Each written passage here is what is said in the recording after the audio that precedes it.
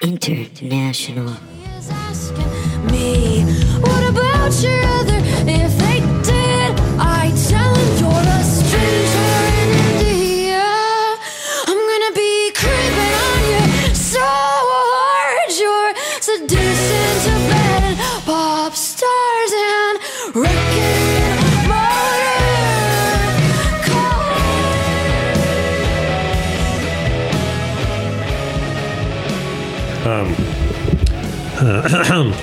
Hi, this is monsters. This takes ruined. Oh, what life is a toilet, an unflushed toilet. You gotta keep that. Hi, my name is Mac Blake, and I'm going to be the guest on today's Leading the Blind podcast. I'm Austin's hottest comedian. Listen to me talk about going from open mic to a show I made myself. If you're listening for how to get successful in comedy, there's other podcasts. But if you want to listen to me distract myself and answer questions that were not asked, guess what? Here comes 2 hours of Leading the Blind with Jared and Ariel. And the introduction of the new Leading the Blind puppet, Blindy. He can't see. Oh, okay. Or acai. Wait, they just Acai? have the... I'm going with They acai. have That's the my feel. flavor of a superfood, but none of the nutrition? Is that, Yeah, exactly. It's artificially that flavored. is it really, though? Hold on. It says it right next to it. I know, but it doesn't have any at all. Nope. Wow. Probably not. Is that just like a Red Bull? Yeah. It's a Red Bull, Oh, yeah. but it's purple. It's dyed purple. For some reason, I never really took to coffee, and so for caffeine, I would drink Red Bull, and then I got to where I like Stockholm Syndrome. I like the taste of it, Yeah. but now I was like, why don't I mix it up? I think you're probably better. This shit is rotting the teeth. Mix out it of up my and get the head. purple. That's the first person who ever said I'm better for drinking coffee. There's no way that's true. Well, it's not good for you. Like, it really isn't. Coffee? What? Well, Like the amount of caffeine that I drink. Well, not how much you drink. And that, well, the but- other thing, it's taken. I wasn't exaggerating. Like, it's There we go. astringent and it's fucking my teeth up. Yeah, but the rest of us just drink like one coffee in the morning and then rinse our mouths out. Here's With, the rest of us, the Mormons. Here's the thing. I don't know what to do. oh wow, a signed Tom Lyle Spider-Man print over there. Is that who signed it? Yes, who's Tom Lyle? I don't know who signed it. My brother gave it. he's like a '90s Spider-Man artist. That is a deep cut. I was just recently rereading some really bad Historical fiction. '90s Spider-Man comic. What Yeah, what was the story? Clone It was Saga? a Clone Saga. Yeah, it was on Damn. sale at You're not the only one that knows about deep cut. No. Comixology, the comic book iTunes. I feel so left out of so many jokes that people tell all the time because I don't know about The weird thing comics. about that is that the Clone Saga was like widely regarded as like an awful story or Yeah. what have you. But it also, I don't know, we're about the same age, right? How old are you? 34. Oh, I'm You go 36. 30, yeah. But yeah, roughly the same age. But yeah, so that was the comics that we grew up on. So that was like, I was into this character, Thunderstrike. That was like Yeah. I know Thunderstrike. It couldn't have been a more poorly designed character, but it got me right in the heart. So. This is weird. I have a friend who's a huge fan of the Ben Reilly. So there was a storyline. I swear this will be short. Yeah. Where back in like the 80s or something, where Spider-Man had a clone briefly, and then this clone died. And then these comic book writers, these four weird dudes, one of them who's like a creepy Republican now, was like, what if Spider-Man's clone was the real one, and the Spider-Man you've been liking all the time is a clone, and this real Spider-Man just came back and now he's blonde or something. And it's like, nobody wanted it. They had to make him blind just so you could tell the difference tell. between the two. Yeah, exactly. Who became a Republican? I think Howard Mackey is kind of a creepy writer now. Okay. Wait, am I thinking of the right guy? Maybe I'm There's a thinking lot of those people. Like Frank Miller is also like a fascist-y kind of dude. yeah, Frank Miller, I think, just started like, he's like, when I write Batman, I think of me now. Yeah. That's what he- That's pretty badass. yeah. Is it? Yeah. I mean, I don't know anything If you- about him other than that one quote. If So you- yeah. Oh, but if you saw him, you wouldn't be like, oh yeah, I could see that. Yeah, Oh, it he's would like be fat? No, he's a little wormy guy. He's old and melted, and Yeah. he's a drinker. I think. channel myself. Yeah. Yeah. He's a drinker. He just channels his anger towards people who he thinks needs to get a job. Oh, Yeah. lot of See, older never white mind. guys. Yeah, that doesn't seem Sorry, like Batman's. you put a podcast mic in front of me. I want to talk about comics. I don't know why. It was, to be fair, like Yeah, right in front of you're your face. triggered. And I'm an enabler. Triggered. Nice. Yeah. It's like if Spider-Man was looking at, they signed it like, you can do it, kid. Like, oh, maybe I can. I've spent, and we can, in the nerd stuff here, I've Yeah. spent about 16 hours the last, 3 days designing a comic book game for a message board. It's gonna be Your 20 new work people. schedule is really bringing out the best. It is. It's great. No, when I got that work schedule, I basically sit in front of a computer for 12 days waiting for 4 people a day to bring in laundry. Yeah. And I was like, I can do my game again. And yeah, so. Hey, would they let that's me work really there nerdy. 1 day a week? Probably not. Do you work at the same place fine. Savarino works Yeah. at? Yeah, old Okay. Nicky Sav's got me my job, and it's the best job I've ever had. I mean, it pays doesn't pay. nothing. It pays. Well, I think that's what It pays Bucky wages. That's brag what about that. I think that's what every comedian wants is a job where you can just sit in front of a computer and work on your own stuff all day. Yeah. Yeah. And I put no time into joke writing. No, It's yeah. all into Into comic book stuff. Yeah, okay. But you got to have that let me get the poison. It's out. nice to have time to do stuff that you're interested in, though. I do feel Where like it's not goal oriented. yeah, not Yeah. so goal oriented. Yeah, There's yeah. that weird well, if I had to talk about comedy, maybe we should.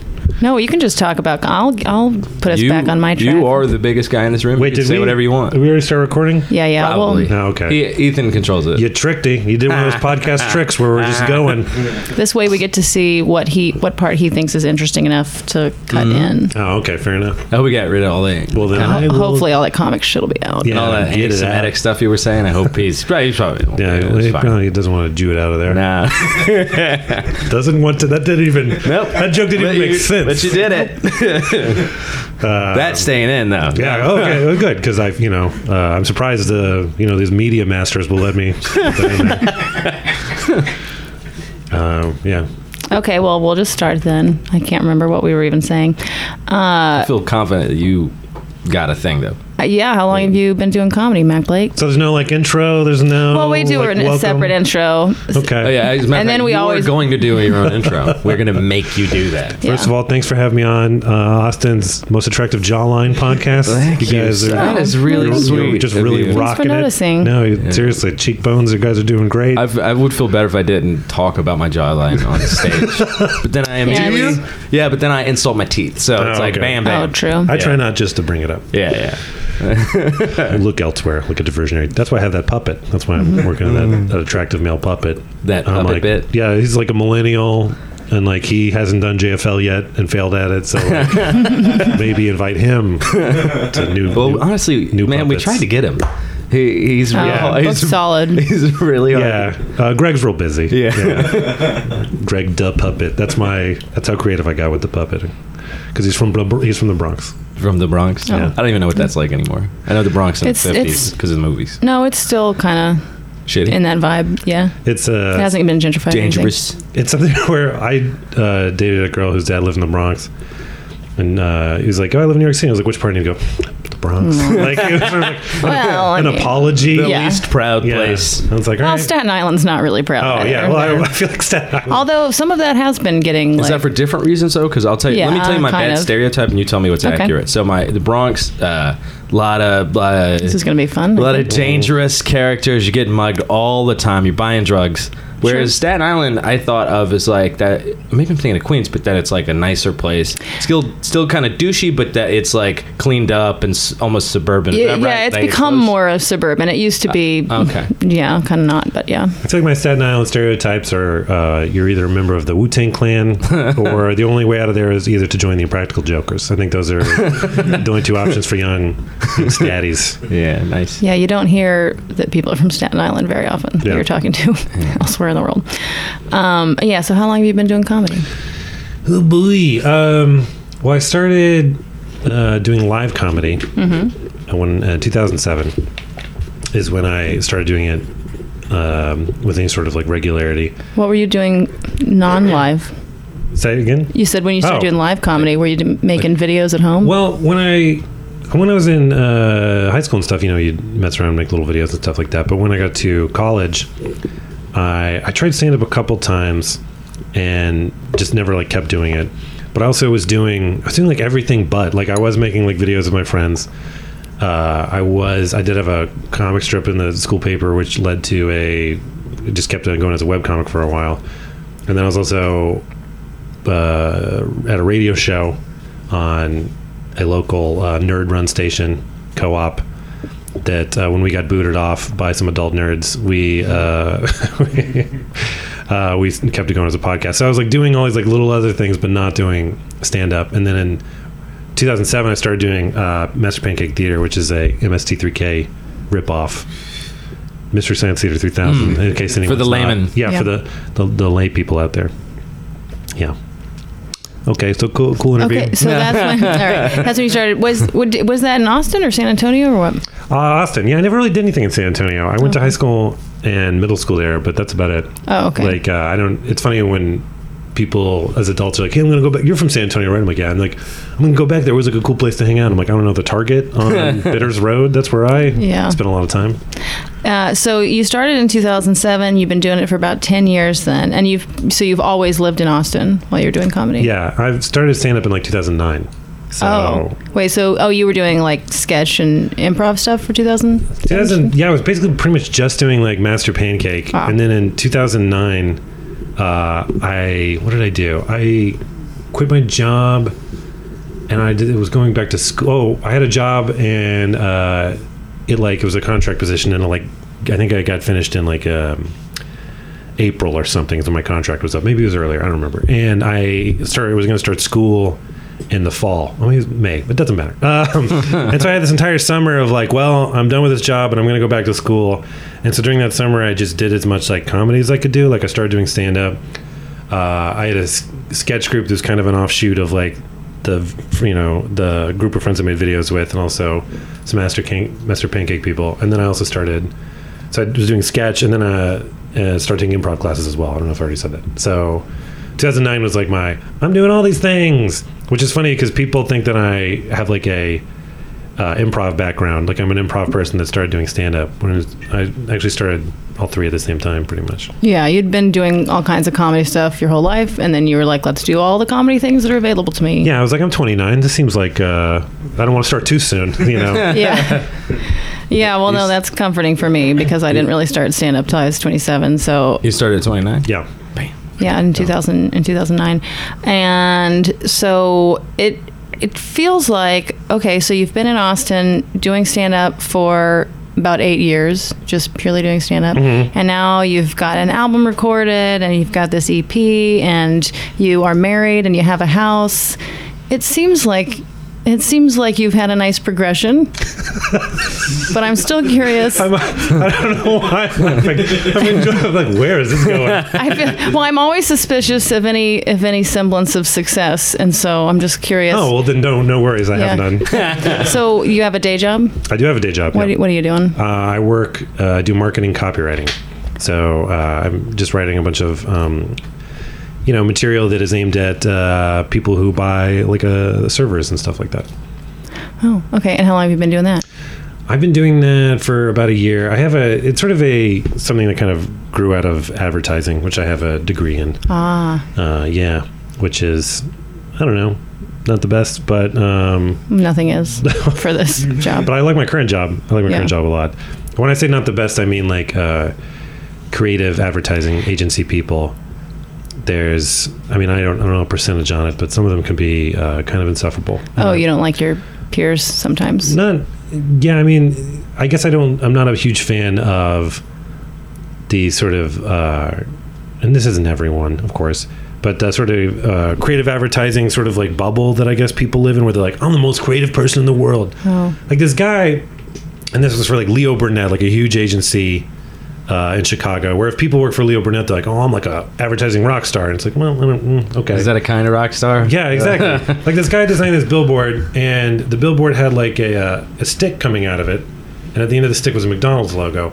And it was for McDonald's breakfast. And they positioned it in such a way that when the sun hit it, it would act like a sundial. Mm-hmm. And the billboard had a clock on it. So you'd see the McDonald's logo appear on the billboard during the hours of McDonald's breakfast. That's amazing, right? Yeah, it's very creative. But at the same time, he's still selling burgers. Yeah. So it's like, it was an industry where you look up at something like that and you're like, this is everything you should want to be. Yeah. And it's like, I don't know. I feel That's like kinda there's soul other creative crushing. pursuits. Yeah, exactly. I kind of get why, in a certain way, people would really want to do something like that, though, because it's like, oh, you get to be all arty and creative and express yourself, but you're also You successful. get to make money. Because Yeah. like you don't have to make that sacrifice, which most of us kind of maybe. And have if you to can make. convince yourself, or well, I shouldn't say it that way, but if you really feel fulfilled creatively because you're doing, smart and interesting things, and you don't care that it's just selling burgers, Yeah. I guess that's cool. No, yeah. I mean, I'm not trying to like tread on someone's happiness, but No, it seems awful. I mean, I judge those people; they seem soulless to me. But maybe they're happy. well, I started doing comedy in the beginning of summer 2009, and so I went to school in the fall. I was in these like creative advertising classes, and I think for most people in those classes, this was their creative outlet. But I was doing comedy at the time, and that's all I wanted to do. Yeah. And so it was a thing where it's like, oh, I'm going to start grad school. I'm going to take it super serious, and I'm also going to start a hobby that will completely overshadow this career. And so, like, but I still, I mean, I like it. I like my current job. There's a problem-solving aspect to language when you start getting into advertising, and that appeals to me. That And it's does not like seem I haven't been able to have fun with my job. And not that any of my current coworkers would listen to this, but if they do, I like them. Well, I was going to say, do your coworkers think it's cool that you do comedy? They're sort of barely aware of it, and I'm happy with that. My last job, I had a boss who, when he got on, he like found out that I did comedy because it was on my resume and stuff, and like people would introduce me that way. So I won the funniest person in Austin contest in 2013, and afterwards, this shitty boss of mine, who was like the boss of the company, would come in and he'd like be giving people tours, and he'd be like, oh, this is Eric. This is a creative director. This is Brad, a creative director. Oh, this is Mick, funniest guy in Austin. And then I'd be like, well, I don't. And then as soon as I'd open my mouth, he'd frown at me. And I'd be like, what do you want from me, jerk? I like that that's your psycho killer voice from that one joke that you do for your boss. I feel like also that when they find out you do comedy, nobody says like, "Oh, I didn't know you were funny." They're like, "You're not funny." Directly to that. But then I had a sort of a direct boss who was like inviting people to my shows and stuff, and was like trying to have me do like a comedy project at work, and I just was not into it because it's like, we don't think the same things are funny. Like, you're not going to want this. And when I got laid off, and a bunch of other people got laid off too, he was just like, by the way, I don't think your heart was ever into this because I think you care more about comedy. I was like, you're the one who kept bringing it up in the fucking office. So now which is because in the past I would like definitely separate those two, and then for one job I was like, yeah, I'm a comedian, I'll do some stuff, and then it didn't work out. So now I'm going back to like where I don't. That's your professional life. It didn't work out. This other professional life. Yeah. It didn't work out. Like the job just didn't work out, or it didn't work out you having told them that you're a comic up top. It didn't work out with this one particular boss. I had another boss, the guy who hired me, and that was great. And then he got forced out, and so they brought in this other guy who has a background in the creative advertising industry. And he wasn't. He was like the guy who was like a mega fan. Even after he fired me, he sent me an email like a month later, and it was just like, hey, just so you know, I really think you got a chance this comedy thing. And I want you to know that even though you may be a little bit mad at me, you got a fan for life in me. And I was like, well, thank you. Does he come to your shows? I haven't seen him at a show, and if he Fan ever for does, life, I'll huh? tell you right now, David, you're getting kicked right out because fuck you. You can come to my shows, David. Is that how you make fans? And also by the way? hire me.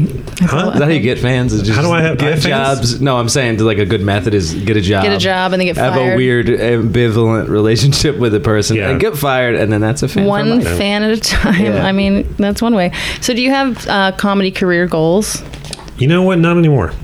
Honestly, I'm not trying to. It's a weird. It's kind of weird for me to be on this podcast That's in a great. way. Say that a lot. We're trying to do a compilation. Oh, yeah, we're gonna of do the parts where comics are like, I don't know, I shouldn't say, I can't. Well, what who am I to give advice? I'll be Yeah. the first. Go ahead. Sorry. Well, I've listened to a bunch of these, and I have a question for you guys. At what point are you like, no, we got enough?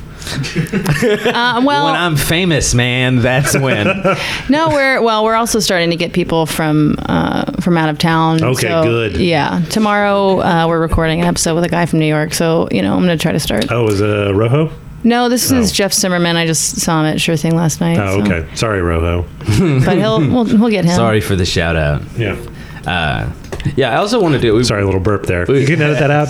Let's make a marker on that burp. And we'll cut it out now. And so, Jared, sorry, pick up your question again. Oh, yeah. It's not. I was just gonna say we're also gonna start doing like thematic episodes. I think once we run out of good comics, we're gonna be like, okay, how about moving to a new scene or something like that. Well, I listened to Aaron Brooks's one. He was talking about how to make a writing pack, and I was like, how would you know, Aaron? Get out of here, Brooks. We're all high-fiving each other right now. No, I love Brooks. Yeah, he's great. He's my favorite dude. Wait, what was the question? So you said you've kind of stopped having comedy career. No more goals. My comedy goals are personal goals. They're not necessarily like comedy career goals. Well, if that that's makes sense. Because, I'm not. You can't do this. It's really hard to do this from Austin if you want to be a pro. Yeah. At some point, you have to move. I mean, there's certain people. Like LaShonda, of course, was about to get a Comedy Central half hour from Austin. That's amazing. And Cubis has had a lot of success while keeping it based in Austin, but I think for the most part you have to move. And so the fact that I am still here and I have no plans moving, I think shows that I am not doing this to do this professionally. Like I'm trying to do it at a professional level, of course. I'm not trying to make this all I do. Yeah. Yeah. Because I want more money than that. And I also want to stay here in Austin. Do you want to have kids? Yeah, I do. Yeah. We're probably, I don't know. We'll see. I don't want to put a Let's time not on put it on the record. I don't know. We'll see. We'll test tomorrow, see what happens. No, okay. I want to have kids. My wife and I own a house here in Austin. And again, I'm 36. I don't have any professional credits. I don't have any representation at all. If I moved out to LA, I would be more or less an open micer. Like there's some Austin people that run shows I could probably get on, but that's about it. As my LA contacts have constantly let me down in a way that is discouraging. And, but at the same time, I sort of do anything. I don't do comedy to get famous. Like I never did. I mean, sometimes you sit around and think about it, and then that's a nice little ego stroke, and it's sort of a nice little daydream to think about. And but I mean, I do it because I like doing it, and there's a reward in the craft of doing it and the performance, and I enjoy that, and I still enjoy it. And there's also a lot of other creative little things that I have my working on that I can do in Austin. Some are easier to actually do in Austin than in LA. I wonder if you put it to people that they had to be that way, had to make that decision, if they would still do it. And because I was thinking about it, knowing, probably not going to get famous. Oh, yeah. And the reason I ask that is I think about this a lot of time. There are all these amazing pursuits where they just know there was a famous to it. So, I mean, I can think it's surfing, right? I don't know how comparable that is or whatever, but like there are the greatest surfers in the world. There are people that are competing at the highest level there is. There's maybe 5 people making a living at it. Maybe. Yeah. Right. And only through endorsements or something like that. Right. Whereas it seems like in our profession, I'll open this up to you guys, but it seems like with us, to call it profession is that if you actually look at a lot of professional comics, there are better comics in Austin right now, at least in terms of like the material that I'm seeing versus their Netflix special. Right. So it's like if professional success is, I don't want to say that shouldn't be that, but if that's your goal, it's like, I guess, how do you parse that out? Opinions. Yeah, I don't know. And it is a weird thing to talk about too, because there is this like comedy perspective of, these like comedian mindset that you have to have, where it's like, are you not going for it at every minute? Or you got to be wanting it every minute? You got to be doing every mic. You got to always be writing. Any moment you don't want it, you've already failed. Like, you got to. It's like all of a sudden we're in Glengarry Glen Ross. And it's like, yeah, that's why I got into comedy. Not because comedy was a weird defense mechanism when I was a kid. It's because I was like, I want to be super successful. Like, it just doesn't jibe. And it is a weird kind of thing, because there are those like super successful people who are like these really polished but unfunny, who gives a fuck kind of comedians out there. Or they're funny, but they're not like not the height of what you'd think a comic should be. Whitney Cummings is a good example for me, where she's not a bad comic. I think she's funny, but the idea of her being like this is the first time Jared has ever criticized a famous comic on this podcast. Taking him down. Let the record show. Whitney, I'm a big fan. If you ever come to town, you know what? I don't know what Jared's problem with Whitney. I love it. She's a woman. And I love your show. Actually, Whitney. Jared doesn't like women. Two Broke Girls are great. whatever else you do. Is she in that? I think she's executive I'm producer. thinking of- Two broke girls, Oh. Two Girls, One Cup. They were Yeah. all good. That's what I thought he was saying at first. Out of Two Broke Girls and Two Girls, One Cup, I've only actually seen one Two of broke those. girls, one cup. Yeah, me too. Yeah. That's funny. I tried to close my eyes. Yeah. Okay, so then so is your job a Monday to Friday 9 to 5 type Yeah, pitch? pretty much. And so how many nights a week are you currently doing comedy in Austin? Yeah, it depends. Depends on the week, obviously. Yeah. I think I only did twice this week. Last week I did it 6 times. So, Mm-hmm. I mean, but that's multiple shows and stuff like that. Average 4 type thing? I think average about 3 to 4 Mm-hmm. maybe. I mean, that's also on purpose. Like I've scaled back a little bit just because I live south. I like being at home a lot. And last summer I was freelancing for most of the summer, and a lot of that sort of my income came from comedy or sort of that comedic creative hustle, like, you know, trying out for commercials and stuff like that. And I managed to make it work financially, but it's just like, man, that hustle is it's sort of that uncertainty you have to live with, and it's harder to do that when I have a family, and I'm including my dog in that. I have a family and like a house and stuff like that. So I mean, I feel like in that regard, that hustle is maybe like a younger person's game as well. Yeah. Did you get some commercials? Yeah, I mean, it was mainly this one that has oddly like continued to pay me in Yeah. a nice Well, it's way. supposed to be like you get a recurring check, right? Yeah, and it was nice too because everyone who was working on it was a cool person as well. So yeah, look out, Sylvania headlights. I don't know if they're on the TV, but they're on the internet. Can you tell us how you got the commercial or? Yeah, and it's honestly, this is kind of funny. It was just a friend because I don't have any I don't have I'm not a professional actor, but it's funny. There was one time where I was like talking to an agent, and they were like, it was like a local, you know, sort of acting agency, and then they're like, oh yeah, meet us here this Tuesday, and then I go in and they're like, oh yeah, Tuesday is just our day when we talk to anyone. I was like, oh, okay. They just went ahead and said that. Yeah, it was like their open You're Tuesday anyone. call. Yeah, exactly. And she was talking to me, and she was like, oh, do you do comedy? I was like, yeah. And she's like, you know, I have another person who is a comedian, and I don't believe it. I don't think he's funny. I keep saying I got to come out to one of your shows because I don't believe it. And I was like, oh, okay, that's cool. Do you want to tell us on or off the air who that was? I can tell you off the air because I don't want to humiliate this person. I'm not even sure this person still does comedy. But anyway, but then that ended up not. I didn't even get that, but that's okay. So, the actual question. Yeah. That was a complete, you can cut that right out. That was a weird tangent, did not go anywhere, boring. Just say it was part of your process. Like Yeah. you had to get through that. Yeah. Be in the place. And so, yeah, and a friend of mine, a producer, was like, hey, who I used to work with at this whole job. She was like, hey, we're auditioning for this commercial. Do you want to do it? And I'm like, yeah, I'll do it. And I mean, this was all, I was not turning down any jobs like during this period of time. Like, hey, you want a $200 full day PA work, but you got to wake up at 5 a.m. and lug equipment around a marathon? Well, let me see. Yes, I do, because I don't have a choice. And I was also Uber and lifting. Not that that matters. Okay. But she called me in and I had an audition and it went pretty well. But then I was walking out, I saw my friend Byron Brown, who's in like every ad. And I just was like, I saw this dude. I was like, oh, why did you even bring me out here? Byron's going to get this. Byron is money.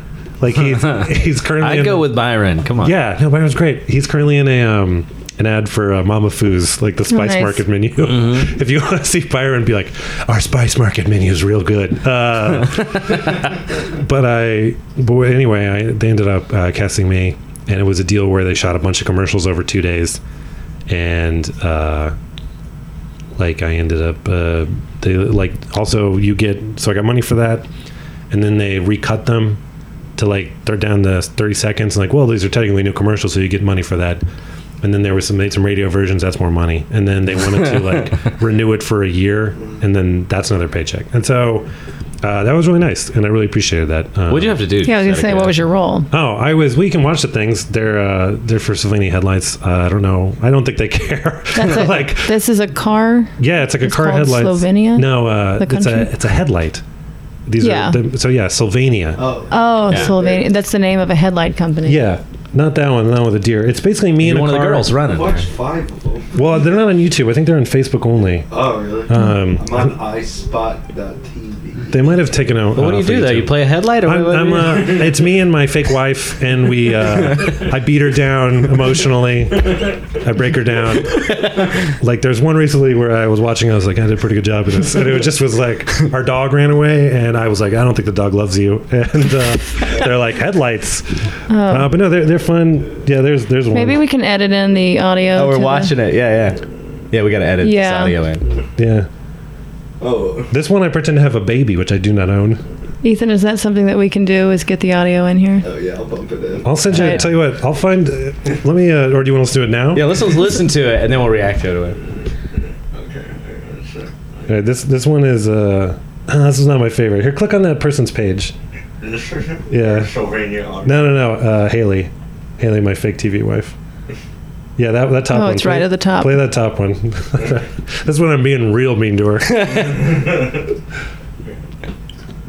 Shep! Shep! Man, my fantasy team is terrible.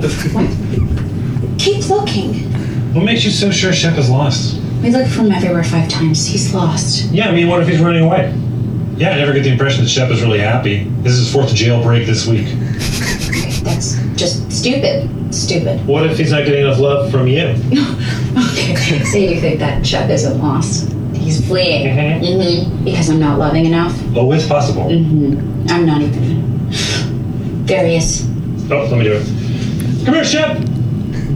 Shep! We missed you! Oh, there he goes. Well, that was one of us. You guys buy those headlights, right? Totally. I didn't know that you even buy headlights for your own car. Or how does that? Was Are it you selling ad-lib? it to car companies that choose the No, you That's a need good some more question. headlights. Go buy some Sylvania ones. They're great. Well, I don't know Another anything check. about car You gotta maintenance, to check be right fair. now. But Yeah, you can see the dog. I like the commercial. Oh, I would feel more good you- feelings toward. I Did you ad lib the some of that, yeah. Yeah, it felt like you. But that was the guy who made the spots. Joe Nicolosi is and his producing partner Stephanie New. They make some like amazing stuff. So like he's done like stop motion anime. He made a Lego version of The Wire. What? Like he's a maniac. Like he also made. I play that video game. He made this. It's like an editing bay, right? So you certain buttons do certain things, but he made it like it was a like Star Wars style, like kind of a cockpit contraption with all these like little switches. And so if he like flips these switches, it does different editing things. And he also has a button that just Cool. plays like his favorite bands. Like if he's like screw it, and he presses his button, like his computer will start playing the Hold Steady or something. Which come on, get a better banjo. But no, but he's a maniac. And so I don't know. those commercials were like a 100th of this man's power. Cool. But it was fun to work with him. I don't know how if the audio is going to pick it up, but watching the thing, the best part for me was how Yeah, our happy that listeners you look. should really watch it. Yeah. You're clearly enjoying shitting on your how, wife. How happy that you look to be telling her about yeah. You mean in the commercial or me watching me be mean? Oh. Because There was a meta there, but no. But in the I, commercial. that would be a piece of advice for young comedians if that's what this is going. This is the weird thing because sometimes there's like a divide between like stand-up people don't like improv, and improv people like stand-ups are mean, and like which I don't know why improv people think stand-ups are mean. Excuse me while I make a belittling voice for one. That improv people are so whiny all the time. Like, yeah, stand-ups make fun of me, and they think I talk like this. But it's like if something is fun, I don't know why you would say no to it. Yeah. Like, and also, that's the other thing, man. If you're looking for a scene where if you want to do that hustle, like, or if you want to make some extra money, like going out for auditions and stuff, go to Atlanta because they film everything there now. Taxes are really low. Yeah, and you can also, I mean, you might be like, why don't you just go to LA? Because it's nice to maybe get a little good before you go out to LA. Yeah. And Atlanta's got a nice scene. And I'm from there. Oh. Not Atlanta, but Georgia. Well, Some shitty area. Yeah. No, it's like really. No, she's right. It's shitty. we're in Georgia. Augusta. Oh, okay. Home of the Masters. Oh, right. The tournament or just The tournament the and- Bilderberger situation? Did you- The Illuminati throw the film?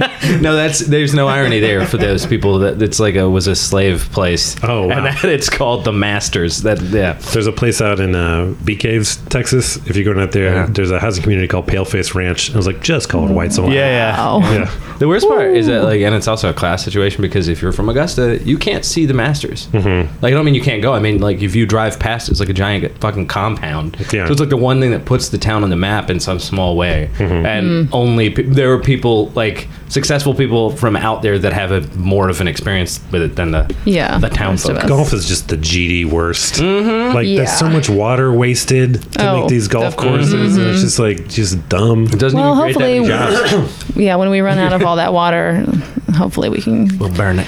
get rid of that. But then the rich people will just probably kill the rest of us. And take What were we talking about just before that? well, I don't know, but let's. Can you talk about your writing process? Because Sure. Oh. if you're working 9 to 5, do you have time at work to write, or just tell I us try not about to. it I try to keep those things separate, but I don't necessarily need to. on the record?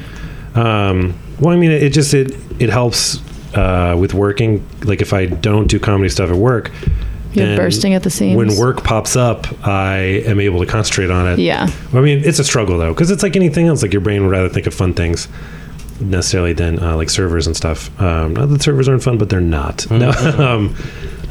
What's my writing process like? So I don't really do a lot of it at work, but it's like you just try to like never.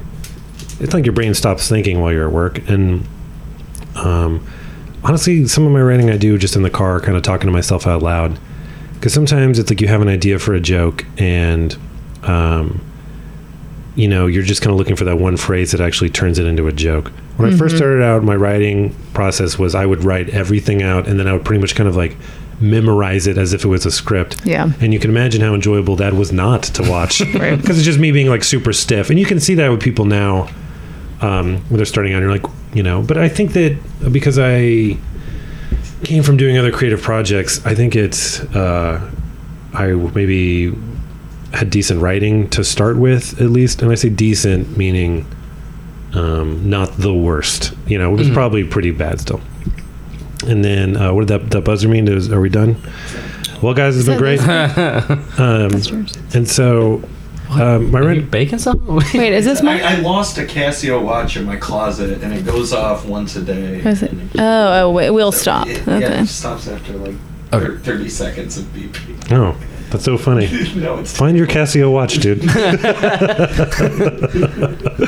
No, that's charming. Wait, we were talking about me. Me. You had Talk about me some more. You were very scripted, and then how did you evolve out of that? Oh, I think it's just getting more comfortable on stage. Improv Yeah. helped with that too. Just to like, because improv, you go up there with nothing, and I feel pretty comfortable doing that now, to the point where I love just fucking around and doing crowd work. Yep. Which it's funny because it's like on some level that's like impressive to younger comedians, but it's like It's the easiest once thing. it's like once you start doing, it, you realize you're just straight goofing off. Yeah. But now what I do is I usually will kind of talk things through. Sometimes in my car to myself, or just sometimes like out loud, like walking the dog. I mean, sometimes things will like pop into my mind, but I do find that vocalizing it helps. And so I'll go on stage with kind of an idea for something, and then just kind of like talk around it and riff on it. And I try to just sandwich that, but I'll do that in the middle of a set. Like if I have kind of a new joke I want to try out.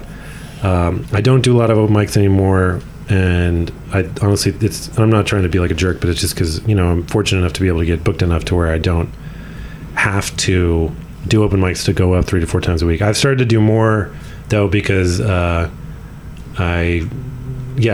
I'm really sick of my old material and I need to write new stuff. So You sometimes do what, like Velv Cap or what? I haven't done Cap in a long time because I live south now. But recently I did the Velv, and I stopped by. I see it, Cold Town around as well. Yeah, I stopped by Cold Town, by Cold Town on Monday, and I'm gonna do those more just because I need to polish some stuff, and I don't want book shows to have to suffer through me working on stuff. But then, but at some point with a joke, when you're doing it in the shows and you feel good about it, at some point I need to write it out. Because when I write it out, that's when I can actually concentrate on the actual language. Because things that kill me when I'm listening to it is when people are like repeating words a bunch. Like, I was at the mall and oh man, this guy at the mall, he was like Right. giving out chicken at the, it's like mall at the mall chicken, and it's just like stop saying at the mall. Yeah. And I think when you It's really bad in mall-based comedy generally. a lot of mall. I mean, I know. Sorry to use such a well-worn stereotype. Everyone's talking about the mall these days. But when I write it out, that's when I can actually like really concentrate on the language. So I guess it's like I goof around with it, I bat it around, I talk it through, and then when it's time to get serious about a joke, I write it out. Some jokes don't make the write it out phrase because they're real bad. When you write it out, are you writing it out more or less word for word? Are you to what extent? Yeah, and I for some reason that's so boring. Like writing it out word for word is like agony for me, but I do it, and then it also just helps me kind of like look at it and kind of make sense of how the joke flows and everything like this.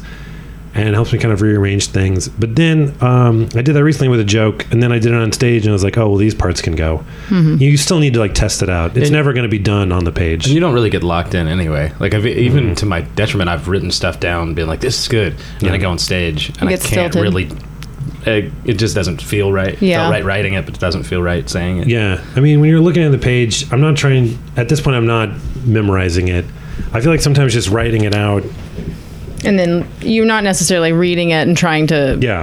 but just writing it out so that you force yourself to come up with different words for each thing. Exactly. And make sure the flow works. And sometimes it might be like, oh, I could put this here. I could actually change this order. Or for like analysis 100%. Yeah. And then, sometimes I'll write out jokes and I'll be like, there's like 4 sentences and then a joke. I need... Because there's some jokes where it's like, man, every other sentence has like some sort of laugh line in it. And those are great. And then you were like, no, I'm like 8 sentences in and we still haven't laughed yet. Yeah. And then that's where you can kind of like look at this and like, is there a funnier way to say this setup phrase and this kind of thing?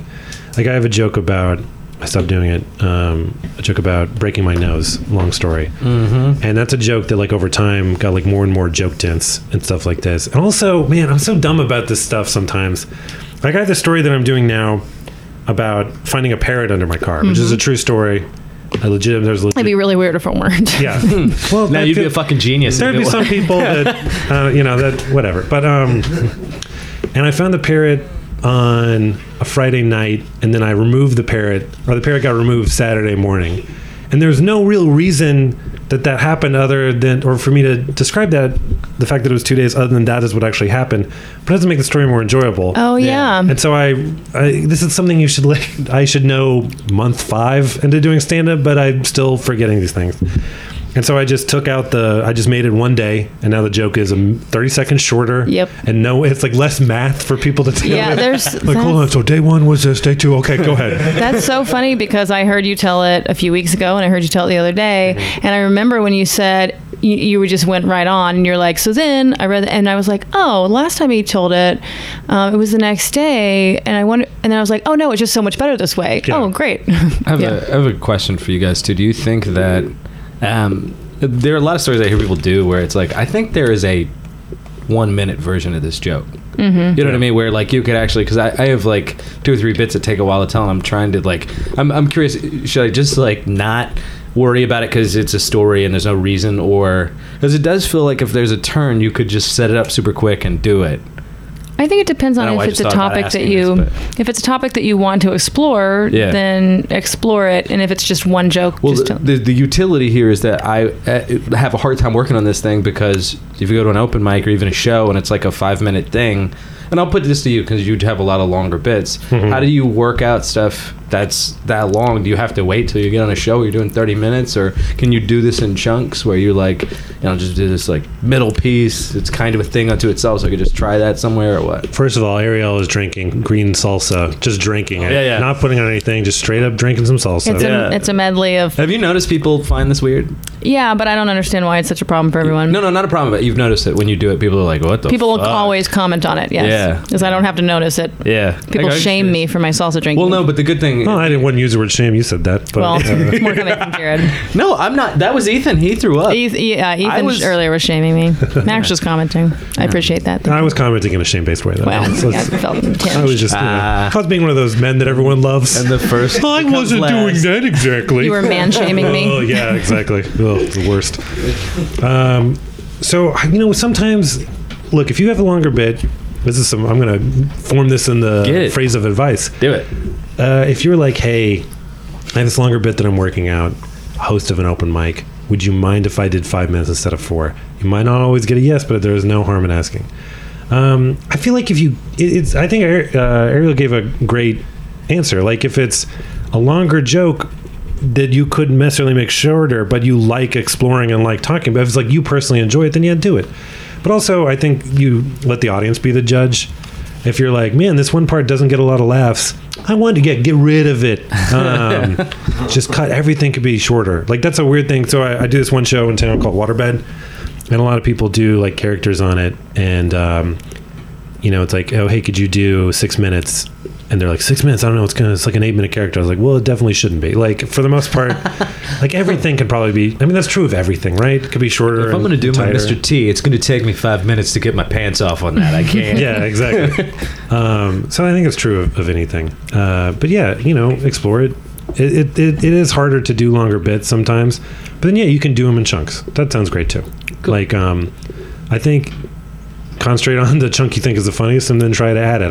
That's a good way to work on a joke, sure. Yeah. Okay, I got two kind of little ones, but I think you probably speak to them a little bit. Tight. You mentioned that advertising thing, and it was interesting to you in kind of like a intellectual exercise kind of way when you're limited in that way. Yeah. And I'm curious, do you look at writing jokes like kind of like puzzle? Like, because I've heard some people talk about this where the idea is it's something that they're trying to figure out. Mm-hmm. Like they have the premise, they know it's funny, they see the irony, now they have to figure it out. Is there a problem-solving element for you when it comes to this kind of stuff? Or? Sometimes, because sometimes it's like I have an actual opinion about this that I think is kind of funny.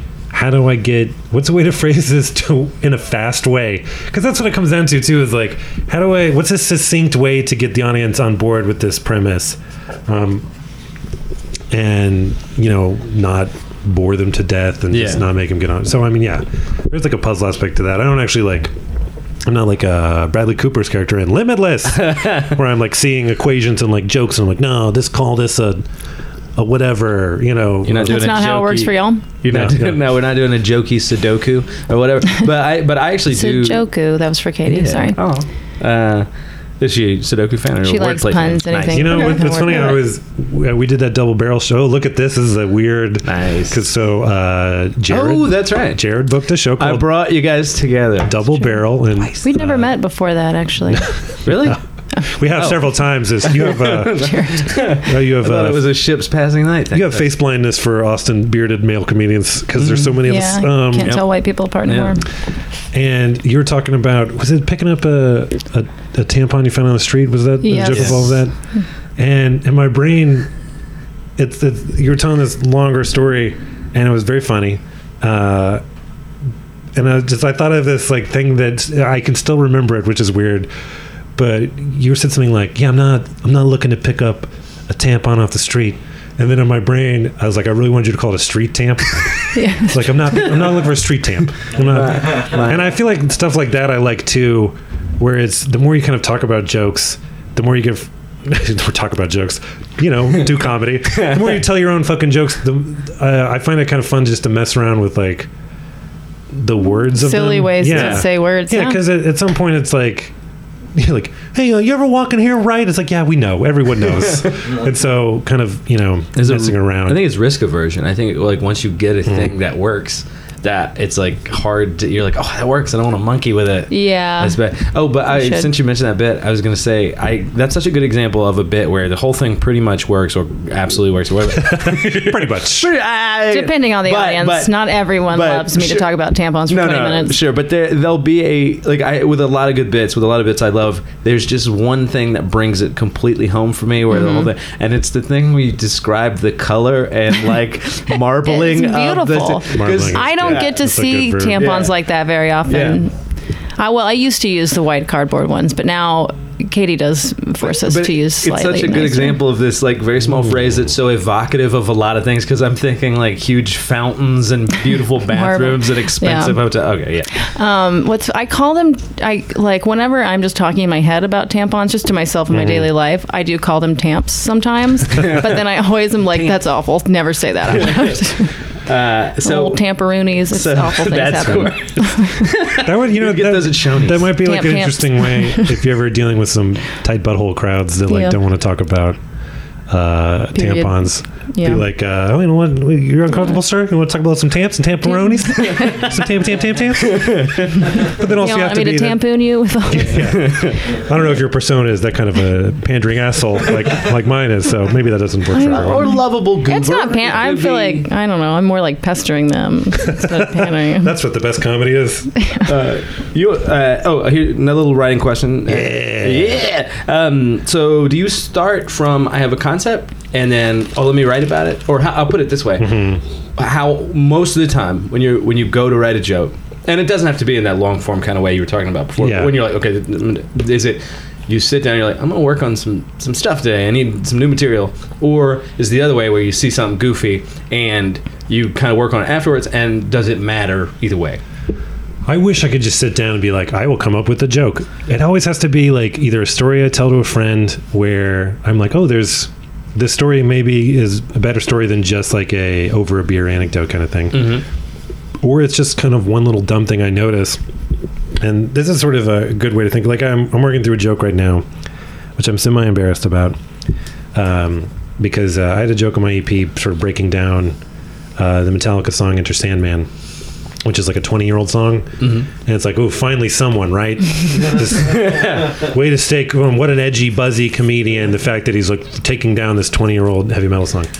And so I also, I was at the, where was I? I was somewhere, and I'll Make Love to You by Boyz II Men came on.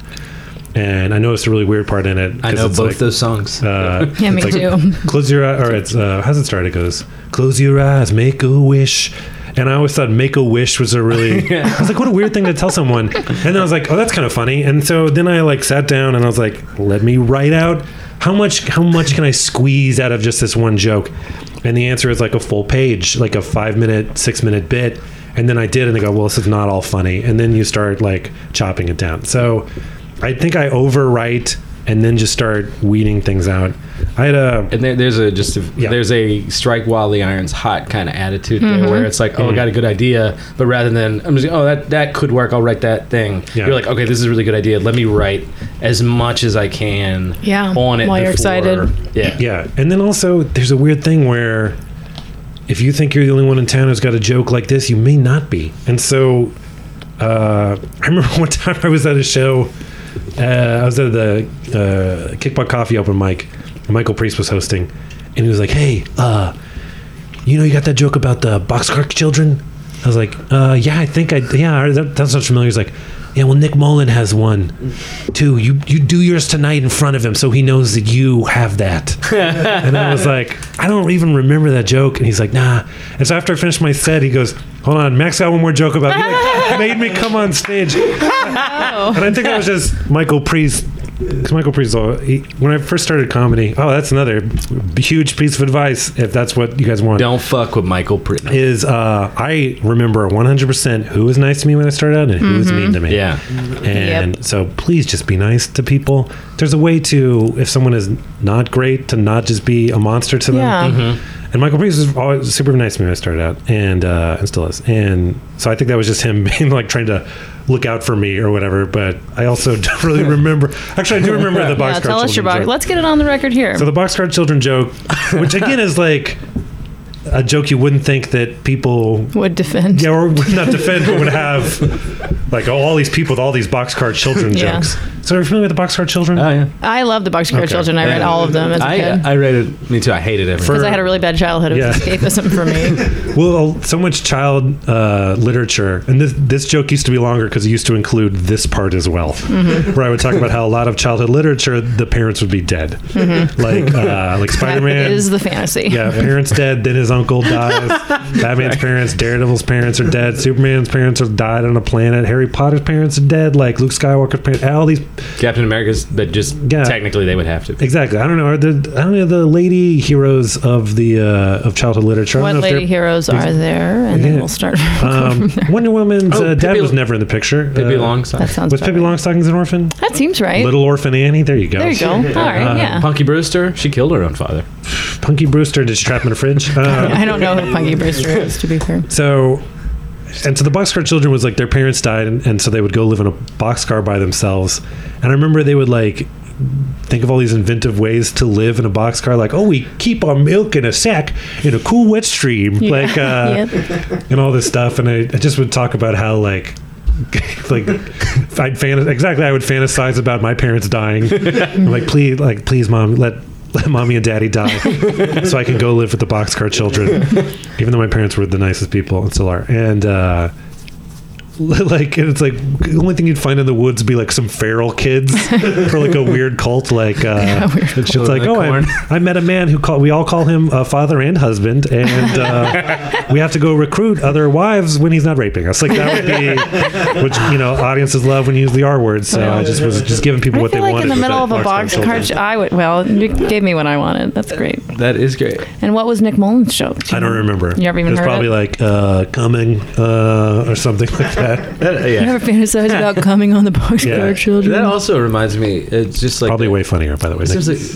Nick Mullen's very funny. It sounds like a weird like rich people reimagining poverty and like, the orphans they love just living in a boxcar and they have all their little. We should find out about the guy who wrote that. What was going on there? Yeah, he just lived in the woods, like with wishing children would come by. A child trap. Yeah, hoping this lure them out. Why is this Nintendo sitting in the middle of the woods? A cage, no. You reminded me of something too. I should listen on NPR just before I got here to say about this polygamous. They were like progressive polygamists. They were no longer polygamists, but they were raised in some fucking offset church. It wasn't Mormons, it was something else like that or whatever. And I was like, man, he had 5 wives. He had 5 kids with each of the wives. He knew all their names. I was like, this guy is sharp. I'm not saying it's good, but it was He's like just trying to stave off Alzheimer's. This like keeps you going, really. And like, yeah. I thought about just doing the crossword puzzle every day, but instead I'll just memorize my army of children. I see handsomely. I hope he's got some real kick-ass genes that he's spreading them to the other thing that most of northern Idaho. Isn't it funny is that you can't say that you had like you have favorite kids. You can't do that usually. But he would talk about his favorite wife. And the rest of them did too. I guess it's just a thing. Okay. Anyway, he's like, at that point he's just like a basketball coach. He's like, I really appreciate the way Kawhi Leonard gets back on D. So rest of you wives, had some hustle in there. Like, everybody worked really hard. We needed everybody, but we know who the MVP was. So we're gonna award an MVP Played a great game. And he's talking to the wife, and the wife's like, it's a team effort. The non-favorite wives are probably just happy they don't have to have sex with him as often. I mean, that's probably fine with them. Okay, but here's something I wanted to bring up with you. It's like the one thing I kind of had prepared, because Mario, when he was on, actually mentioned you as an example of the old expression. Yeah, don't listen to that episode. It's not great for you. Because he says some good stuff, but also anyway. Okay, so he said, and I guess I had never really heard it before, not much at least, this expression that there's people that say things that are funny, and then there are people that say things in a funny way. That's basically the comics versus. And I'm number 2. Is that what you're saying? The good way. You say funny things. There are people who say funny things, and there are people who say things funny. Yeah, it's a way to recap it, if you like. Anyway, it's a famous saying that someone says. No, but I think the way that it's usually formed is like this, which I don't get, is like a comedian does this, says things funny, but a comic says things in a funny way, trying to distinguish the difference. That's how I looked it up. Anyway, okay, so this is pretty clear with you, right? Like, wait, Mario said, "I'm which one?" You're the good one, the one that says things. You say things funny. Oh, and I forgot to say. I don't say funny things. I say things funny. Well, ideally, I think you do both. Yeah, I'm so lost. Am I being guys, guess what? Now I'm. You know what? It's gonna get more confused if we both try to explain. I'm so lost now. I'm joining your podcast team. the next person you come in, now I need advice. But you're gonna forget who you are by the time. No, so the difference, and I forgot also to say the thing. He's like, and the people who say things in a funny way, they're the ones that have careers. And he was trying to say that that's really a thing that's important, right? And I think it's a subset thing. So it's not that people that say things in a funny way aren't saying funny things, but that the way they say it is as important as saying it. No, because if you reach that level, I guess, and that's nice of me to say, I don't know about it, but like you could just talk about it. I mean, there's people that are like, this guy could read the phone book, where this woman could tell read my phrenology or whatever, my skull, and I'd still be like cracking up. But How did I go to phrenology? I know, I that's wanted a to nice say reference. Nice. palm reading, but then I said phrenology. I like You just had to go with better. that. Yeah, I was But- just trying to show off my words. But away from- my words. Sorry, Away- Jared. Go no, ahead. that's good. Away from just like what should you be doing. I'm more interested just in terms of your intentionality there. Like, do you think it's just an expression of the way you kind of approach this stuff anyway, or you were like, no, I can't just say this. I need to kind of. I even want to ask you, do you speak Spanish? No. Okay, because because Mexican Spanish is really sing-songy, and I had a theory for a while after listening to your first album that I was like, you have this, it always goes up and down and everything like that. It's really good. It's fun, is it fun to listen to? And did that just happen, or is that a kind of thing you're like, no, this has got to have a kind of? I think it's just that's what I kind of like the way people, there's a musicality to the way comedians talk, and when I've noticed that from people, I like it. Like there's one day someone's gonna, when I'm in the middle of a set, they're gonna kick open the door of the comedy club and they're gonna go, this guy's just Simpsons plus Patton Oswalt and a little bit of Paul F. Tompkins, and I'll turn into a pile of sand because I'll go, I'm an exposed fraud, and then I'll just will like evaporate.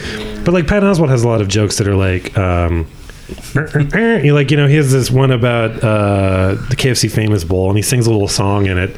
And just sometimes like singing my lunch from a single bowl. And sometimes it's just a way to make things funnier is to say them in a funny way. Like I know, I just proved Mario's quote right. No, because that's the other thing too, is just, there was it was an Out of Bounds festival.